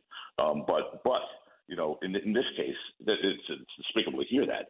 But then, you know, you've got to look at what Alvin Bragg is doing also. I mean, you know, he's trying to dismiss a case of a person who is on trial for murder, indicted for murder, indicted by the former district attorney, Vance. The thing that's disturbing to me about this case is Alvin Bragg, when he was petitioning and running for the position of district attorney, he took this position that, you know, this defendant who stabbed her husband to death, I guess McCarter is her name, and you know, he used that as a platform to say, I stand with Tracy. Before he knew the case, because he hadn't had access to the investigative files, so he came to this conclusion. And what that did was get him a nice $500,000 chunk of change. Oh, slow down a second. Slow down a second. You're telling me that the DA, Bragg, got a $500,000 contribution for coming to a decision before he knew any of the facts? Because if you're saying that, that's a big deal. Well, many are calling for his recusal in that case, in the McCarter case, because when he came out and took a stance, a real strong stance, that I stand with Tracy, you know, this Tracy McCarter in this homicide case where the grand jury indicted her. A judge upheld the grand jury minutes. Wow. She claims that the guy accidentally fell on his knife. It sounds like a line out of the play Chicago. You know, he ran into the knife. He ran into the knife 10 times. Oh, my God. You know, I mean, it's like, but yet before he was district attorney, before he had access to law enforcement files, he stood with this Tracy. That's a tough thing to do when you're a prosecutor. You're going to be inheriting that case. So now he's locked into that position. What that endorsement, so to speak, of Tracy gave him was, you know, George Soros' organization, The Color of Change, supported Tracy McCarter, continues to. When Bragg came out and gave that sort of statement in support of her, they gave him $500,000 as an independent expenditure campaign contribution in May of 2021. Wow. You know, there's some things there that most wouldn't be comfortable with. To say the least. Man, does that stink. But no surprise that that's in and around this Manhattan DA, Alvin Bragg. That is a great job, Joe Tacopina. Another great appearance. Sidney, hold on. One thing. We talked about all these important things, but let's talk about something real important. Number one Italian restaurant in New York City. In my opinion? Yep. You're not going to like this, but I'm going not far from where you grew up. You grew up on like X in Bedford. I'm going to Nostrand and R. Michaels. That's it. I got it right? That's it. What do you mean I'm not going to like it? It is by far and away the most authentic, real, incredible Italian restaurant. I always say that. Yeah. It really is. Yeah. And I spoke to Michael last night because a friend of mine, Jordan Steve, a great lawyer from Reed Smith, is wanted to go to a great restaurant in Brooklyn. I was like, well, there's only one truly great restaurant in Brooklyn. Now, if you want to eat the best Italian in New York City, head over to Nostrand Avenue. No doubt. So I knew you would get it, man. No, of course. Because I think the misconception is, the misconception is if you're going to go for Italian in Brooklyn, you got to go to 3rd Avenue or 4th Avenue in Bay Ridge. And listen, Ario's isn't there anymore and these other great spots. So I'm not even sure it's close anymore, Joe. There's not even a close second. I don't think so. I'm not talking about Brooklyn. I'm talking about New York City. No, me too. I agree with you. Okay. I agree. Yeah. Well, So, there's also no defense attorney as good as you are, so there you have it. I agree with you too. Well, thank you. You were great today. We'll do it again next week. Thank you as always. Okay. Merry Christmas. Happy holidays. I love you, pal. Thank you. Love you too, Sid. There he is, the great Bain defense attorney, Joseph Tacopina. And that's quite a story he just told about Alvin Bragg, huh, folks? $500,000 contribution. No wonder he loves Tracy. Well, talking about Alvin Bragg, yes, Bragg, in fact, did refer to Lee Zeldin's rhetoric as racist, his campaign as racist. Lee Zeldin has not fought back yet. Until now. Here comes Lee coming up next. Do not change this dial.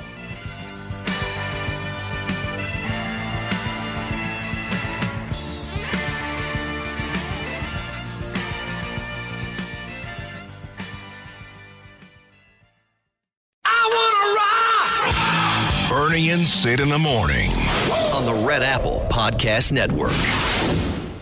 The rhetoric during the campaign was, kind of sobering and discouraging, taking us back to kind of Willie Horton era politics. So encouraging to see the response, but more broadly, our our body politic, both throughout our state and nationally. It's sobering and discouraging that we are still seeing what we saw during the campaign. So, well, you used a very charged historical reference there, Willie Horton. Will you go a little deeper into that? Sure, and I know you have an astute listenership, so they'll recall that time period and the ad there and how really race was weaponized. And look, we have significant public safety issues in Manhattan, in the state, and nationally. I know that. I'm living them. I raised my family here. As I said, I've been here all 49 of my years. But we've got to talk about them in a sober, fact-driven way and about reality, and not. I mean, if you looked at those ads, which I tried to not watch, but they appeared to be ubiquitous. There were times where I was the only black face. So you're the DA, and one has to ask whether that was intentional, whether what the message being sent was. Let's talk about the work we're doing in the office every day, you don't and want not to do just that. have rote tropes from years gone by. Believe this guy? I like this song, Guns N' Roses, Brian Lehrer and Alvin Bragg. This for Gabby Lopez. You can say it, Louis, on the air. I know. I didn't want to interrupt you and kind of memorize names. That was Alvin Bragg, yes. Yeah. You believe this guy? I was the only black guy. You're the DA. You're black. What are you talking about? Lee Zeldin. I mean, you can't find a more decent human being. Maybe you hate his politics. I don't care. He's a decent human being, a war hero, a great guy. You're going to call his campaign and his rhetoric racist because you're a failure? But it's par for the course. This is what Democrats do. This is what they do. They go right to the race card. When they are failures at what they do, instead of taking a look at their own face in the mirror, if they're a black person, you're a racist. If you're critical of Maxine Waters or Kamala Harris or Alvin Bragg, you're a racist. Well, forget about how I feel. Let's go to the man that he actually attacked on that radio show last week, a man that had a tremendous campaign running for governor, may very well be the next chair of the RNC, most importantly, a dear friend of mine, Lee Zeldin. Lee, good morning. How are you, pal? I'm doing all right. I'm listening to that clip. It's actually the first time that I'm hearing that audio, and the problem is not related to the color of Alvin Bragg's skin. It has nothing at all to do about that. But if you were to be digesting the video, the stories about people getting pushed in front of an oncoming subway car, and some of what we see under our streets, not just what we see on our streets, you wouldn't even be playing Paradise City. You'd be playing Welcome to the Jungle down there. That's great. Very nicely done. To do with his skin color. And the problem is the dude comes into office January 1st of this year, and he issues a day one memo saying that all different laws he's not going to enforce across the board. Other laws he's going to treat as lesser offenses. We saw what happened with the Jose Alba case where Alvin Bragg sends him into Rikers Island with an open stab wound, slaps him with a murder charge, does not charge the person who stabbed Jose Alba. And Jose Alba, just using him as an example, he came to New York to live the American dream. He decided after all this went down, he was going to, after decades, move back to the Dominican Republic because he feared for his safety here. So Alvin Bragg doesn't want to talk about that. Instead, he wants to just chalk this whole conversation up as this having anything at all to do with the color of his skin. It has nothing to do with that. Of course not. I mean, look at the New York Post today. Why Bragg nicks 20-plus shoplift raps. There's a guy named Wilfredo Ocasio. He's robbed 22 different Dwayne Reeds. He's still on the street today. And this murder case that Alvin Bragg ended up in court in just the other day, he's on audio supporting this Tracy lady who claims that her husband ran into the knife. You can't make this up. Turns out, according to Joe Tacopina on here moments ago and the New York Post, he received a $500,000 contribution from that group that was supporting Tracy a couple of months ago. So he is not only a liar, and calling you a racist is disgusting, but he's clearly as corrupt as the governor that defends him every day. Yeah, and you know how this is going to actually even end up getting worse is that at the end of the campaign, the last, sometimes they say with these campaigns, I wonder what would have happened if the election was 1 week later. You and I were discussing last time around the line, it would have been interesting to see if the election was 1 week earlier. And in that last week, Hochul had to rely on the Working Families Party and some of these labor unions, but they were really trying hard to get out the vote, especially inside of, we saw Manhattan and some parts of Brooklyn. Well, the Working Families Party is leading the efforts to pass cashless bail and these other pro-criminal laws. They are at the tip of the spear of the defund the police movement. The Working Families Party is, in many respects, responsible for getting DAs like Alvin Bragg elected who refuse to enforce all sorts of laws across the board. So what happened over the course of this last week is I would say the Working Families Party became more powerful in this state. And Alvin Bragg, if he's going to get a free pass, to be able to go on local media and not be asked probing questions by members of the media who, by the way, they have to walk the streets. Those members of the media, they are riding the subways too. And if they want to go, listen, the campaign's over. It's done. You want to move forward? You actually have Alvin Bragg there on the other line. How do you not ask him any tough questions about this? Yep. Because this guy thinks, you know what? Wow, I got a free pass. The Working Families Party, they think that they're more powerful than they were before. And we don't want to be told it's just a perception, look away, there's nothing to see here. They did that in the 1980s. That's exactly what Ed Koch was saying, verbatim. And it wasn't until you get to the early 90s that people of all walks of life, Republicans, Democrats, Independents, it didn't matter what your party affiliation was. It doesn't matter whether you consider yourself a liberal, a moderate, conservative. All New Yorkers decide to unite as New Yorkers to take back our streets and our subways. And that's where this is heading. And Alvin Bragg, oh man, listen, he's going to live to fight another day, because I would have been telling him on day one that he's being fired. But just because that's not happening on January 1st of 2023, that doesn't mean that you don't have a job to do. Because you forget about whether or not you have the ability to remain in the position. Your oath, your duty as district attorney is to keep the people safe. And by the way, it's not just how the people of Manhattan vote. Because what happens, so goes Manhattan, so goes a lot of the city, so goes a lot of the state. There are people who are deciding not to travel into the city because they don't feel safe here. And if you're just going to ignore that and continue down this wrong path, Manhattan, New York City, this state, so goes, you could even say so goes this country. We should be lifting up, and there's no better way to do that than to ensure safety and security, especially when you're the district attorney. I couldn't agree more. But with all that said, and you've nailed everything right on the money, you had not heard that before. That's true. You even told me that before the interview. Now that you heard it, knowing Alvin Bragg, knowing his policies, all these things said, are you still not shocked that he went down the racist route? Oh, I'm totally not shocked. By the way, it's not even just him. He was basically being fed this from the media. I mean, we saw it with Errol Lewis on New York One, and another racist.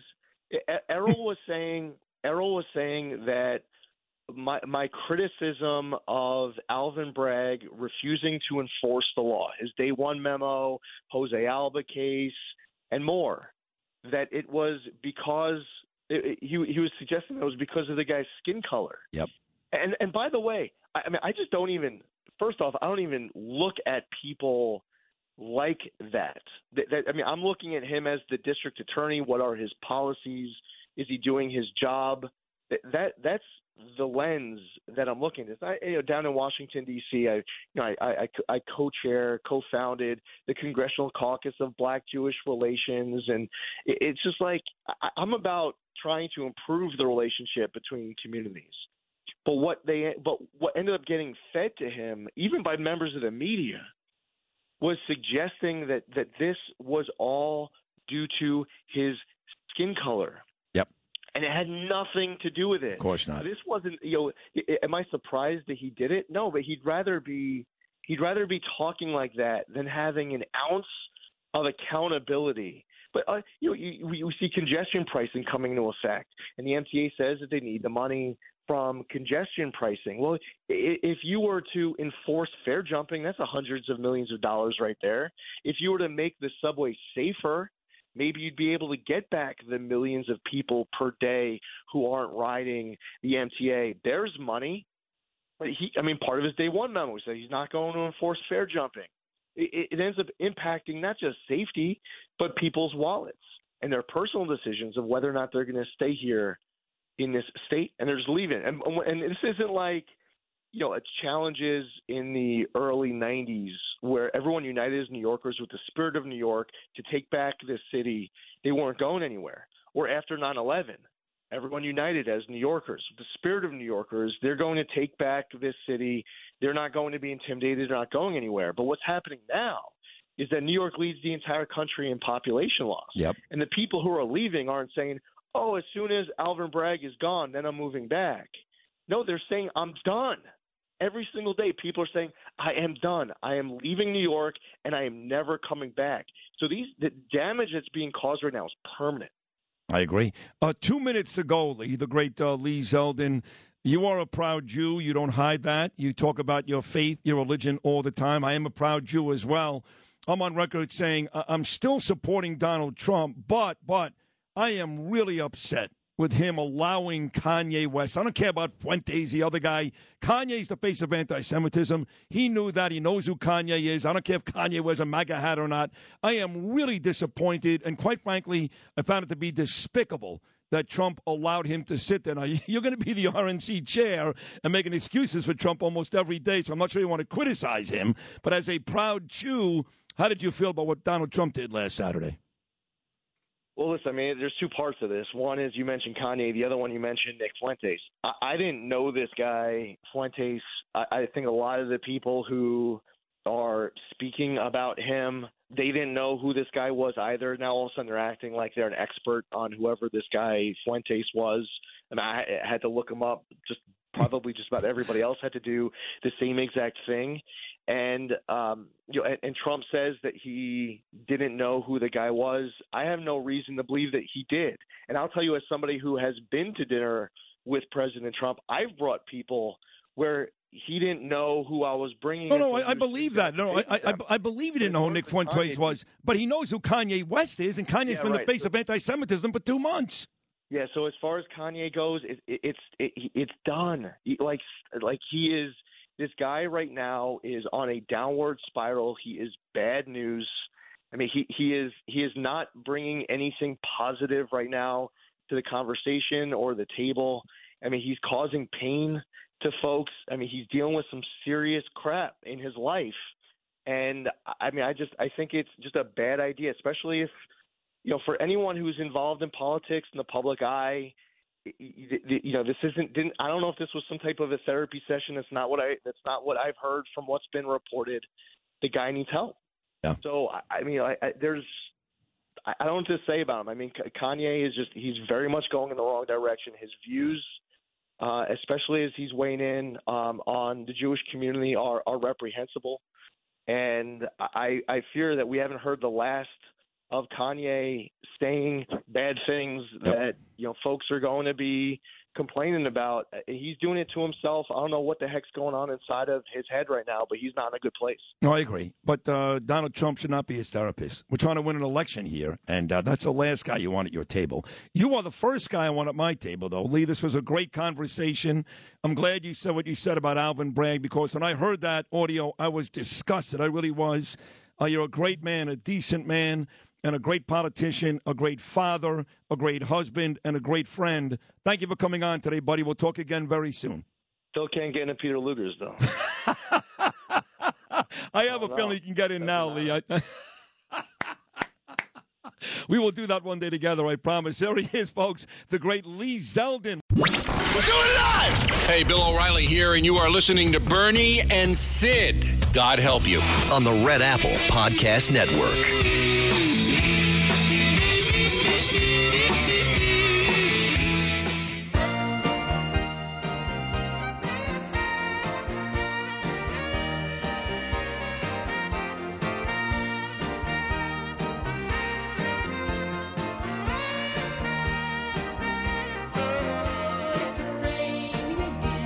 Well, I don't know how you do a better show than that. I really don't. Got everybody all fired up in the 6 o'clock hour. Fired them up. Phone calls. And one lady actually cursed Maria from Westchester, who was a disaster. She was a complete disaster. Now, I wonder how many of these people actually call, like John Catsimatidis or Chad. I hope they don't pay attention to these people. I hope they realize that when that happens, that means your host is doing a really good job. I mean, my job is to make people happy, angry, sad, all that stuff. That's what the great hosts do. That's why they are compelling. That's why they're thought-provoking. If everybody likes you, odds are you're vanilla, you're kind of boring. Is just why would you threaten to go somewhere else? What are you going to do? No, I'm not doing anything. I just know, like on a. No, not you, the listener. Oh, the listener, yeah. They're not going anywhere. Yeah. Because they're not going to get. First of all, look at this guest list today. I mean, come on. Let's go back and take a look at this guest list today. I got it. My mother, Peter King, Andrew Giuliani, Vito Fossella, Lee Zeldin, Joe Tacopina. Who does that? Nobody does that. Having all these different conversations about all these major issues, some more fun than others. Carry on those types of interviews. Who does? Nobody does that. Nobody. And then, look, I'm opinionated. So if you like Donald Trump, you can't be mad at me because I'm on record between this radio program, Instagram, 1,000 times saying I haven't abandoned Donald Trump. And if you're not happy with Donald Trump, then if you've been listening, I'm really unhappy and have been for the last couple of days. So I'm not sure why anybody on either side would be angry with me when, in fact, I think I'm pretty fair about it. I thought the idea was to learn things and to get maybe I'm wrong. One of the more compelling things years ago, I remember I was driving on the George Washington Bridge. I'll never forget it. It was Francesa arguing with a caller. I think the NFL had just come out with the new edict about you must interview minority people for coaching jobs. Right. And I hate that rule. The Rooney Rule. So he was going on about, like, what are you going to do? You're going to pass one coach around to all these teams? It's stupid. And then one caller called and said, you need to do this. And it went on for he actually kept the caller on for 10 or 15 minutes.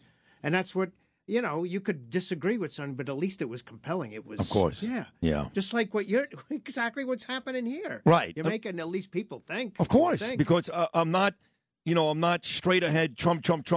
Yeah. Like a lot of the callers, right. Bernard was, God rest his soul. And I'm also not, well, he's done. He's finished. He's the worst. He's a Jew hater. All that. I'm not doing either one of those things. Right. If he wears a jacket with a swastika on the back of it, looking around, are people still going to go, he's the guy? Yes. It doesn't matter. Yes, his supporters will still say, including my own mother, who cares what he wears on his jacket? Look what he did for Israel. No, I'm being serious. Right. Well, Well, if they found, silverware and dishware with the Third Reich stuff on the back of it, will that stop people? Wouldn't matter. They would say somebody else dropped it off. He didn't know about it. I mean, it's his club. You would think somebody would walk over and go, Mr. President, Kanye West just got here.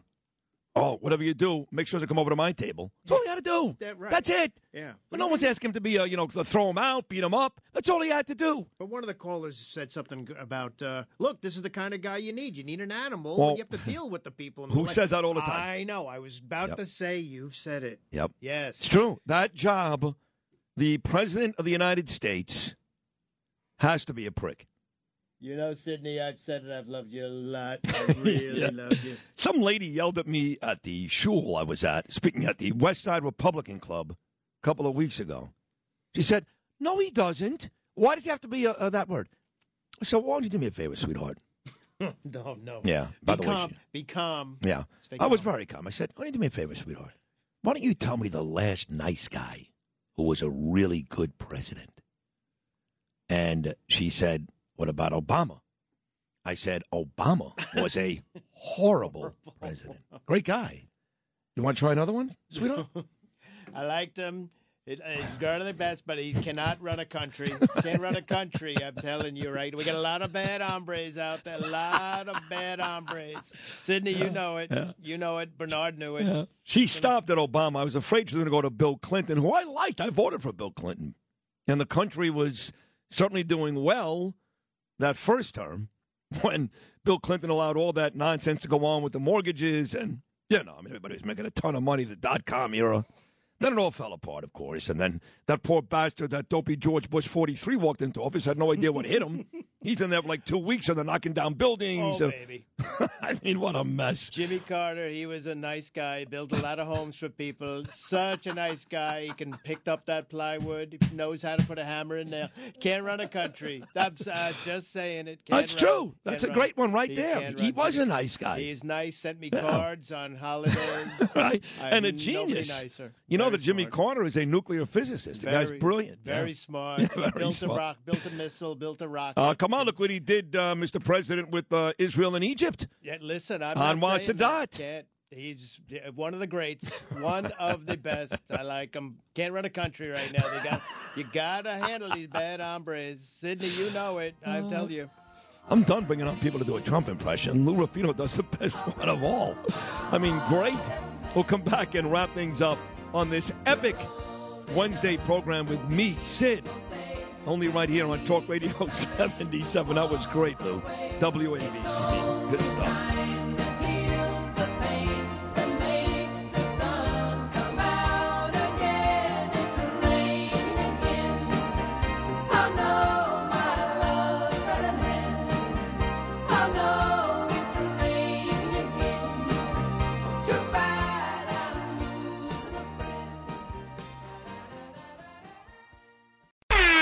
Bernard McGurk. Unacceptable is throwing your beer can on the subway tracks. Sid Rosenberg. I don't believe it's a three-man race. Bernie and Sid in the morning. On the Red Apple Podcast Network.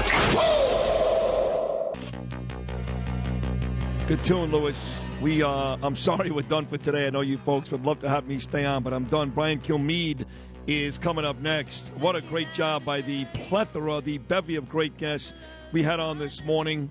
All the conversation back and forth. The callers were great, too. Lou Rufino, really funny. That's a great Trump impersonation. You're brilliant, by the way. You're one of the greats, Sidney. Thank you, President Trump. Macedonia, Phil, great as always. Justin Ellick, tremendous.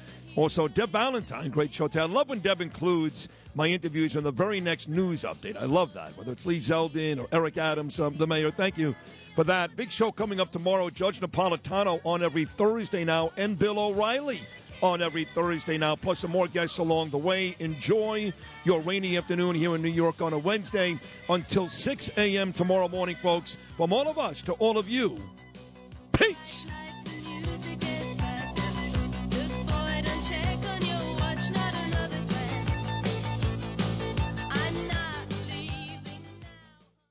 If you've had an accident, trust Gabo Law. Personal injury and medical malpractice attorneys with decades of experience who will provide the attention you deserve and deliver the best possible results in the shortest amount of time. Gabo Law has recovered millions for their clients and will be able to help you. But don't take our word for it. Read all of their 5-star reviews from former clients on Google, Avo, and Facebook. Call Gabo Law today at 800-560-0214 for a free consultation or email at info@gabolaw.com. Gabo Law, where winning is no accident.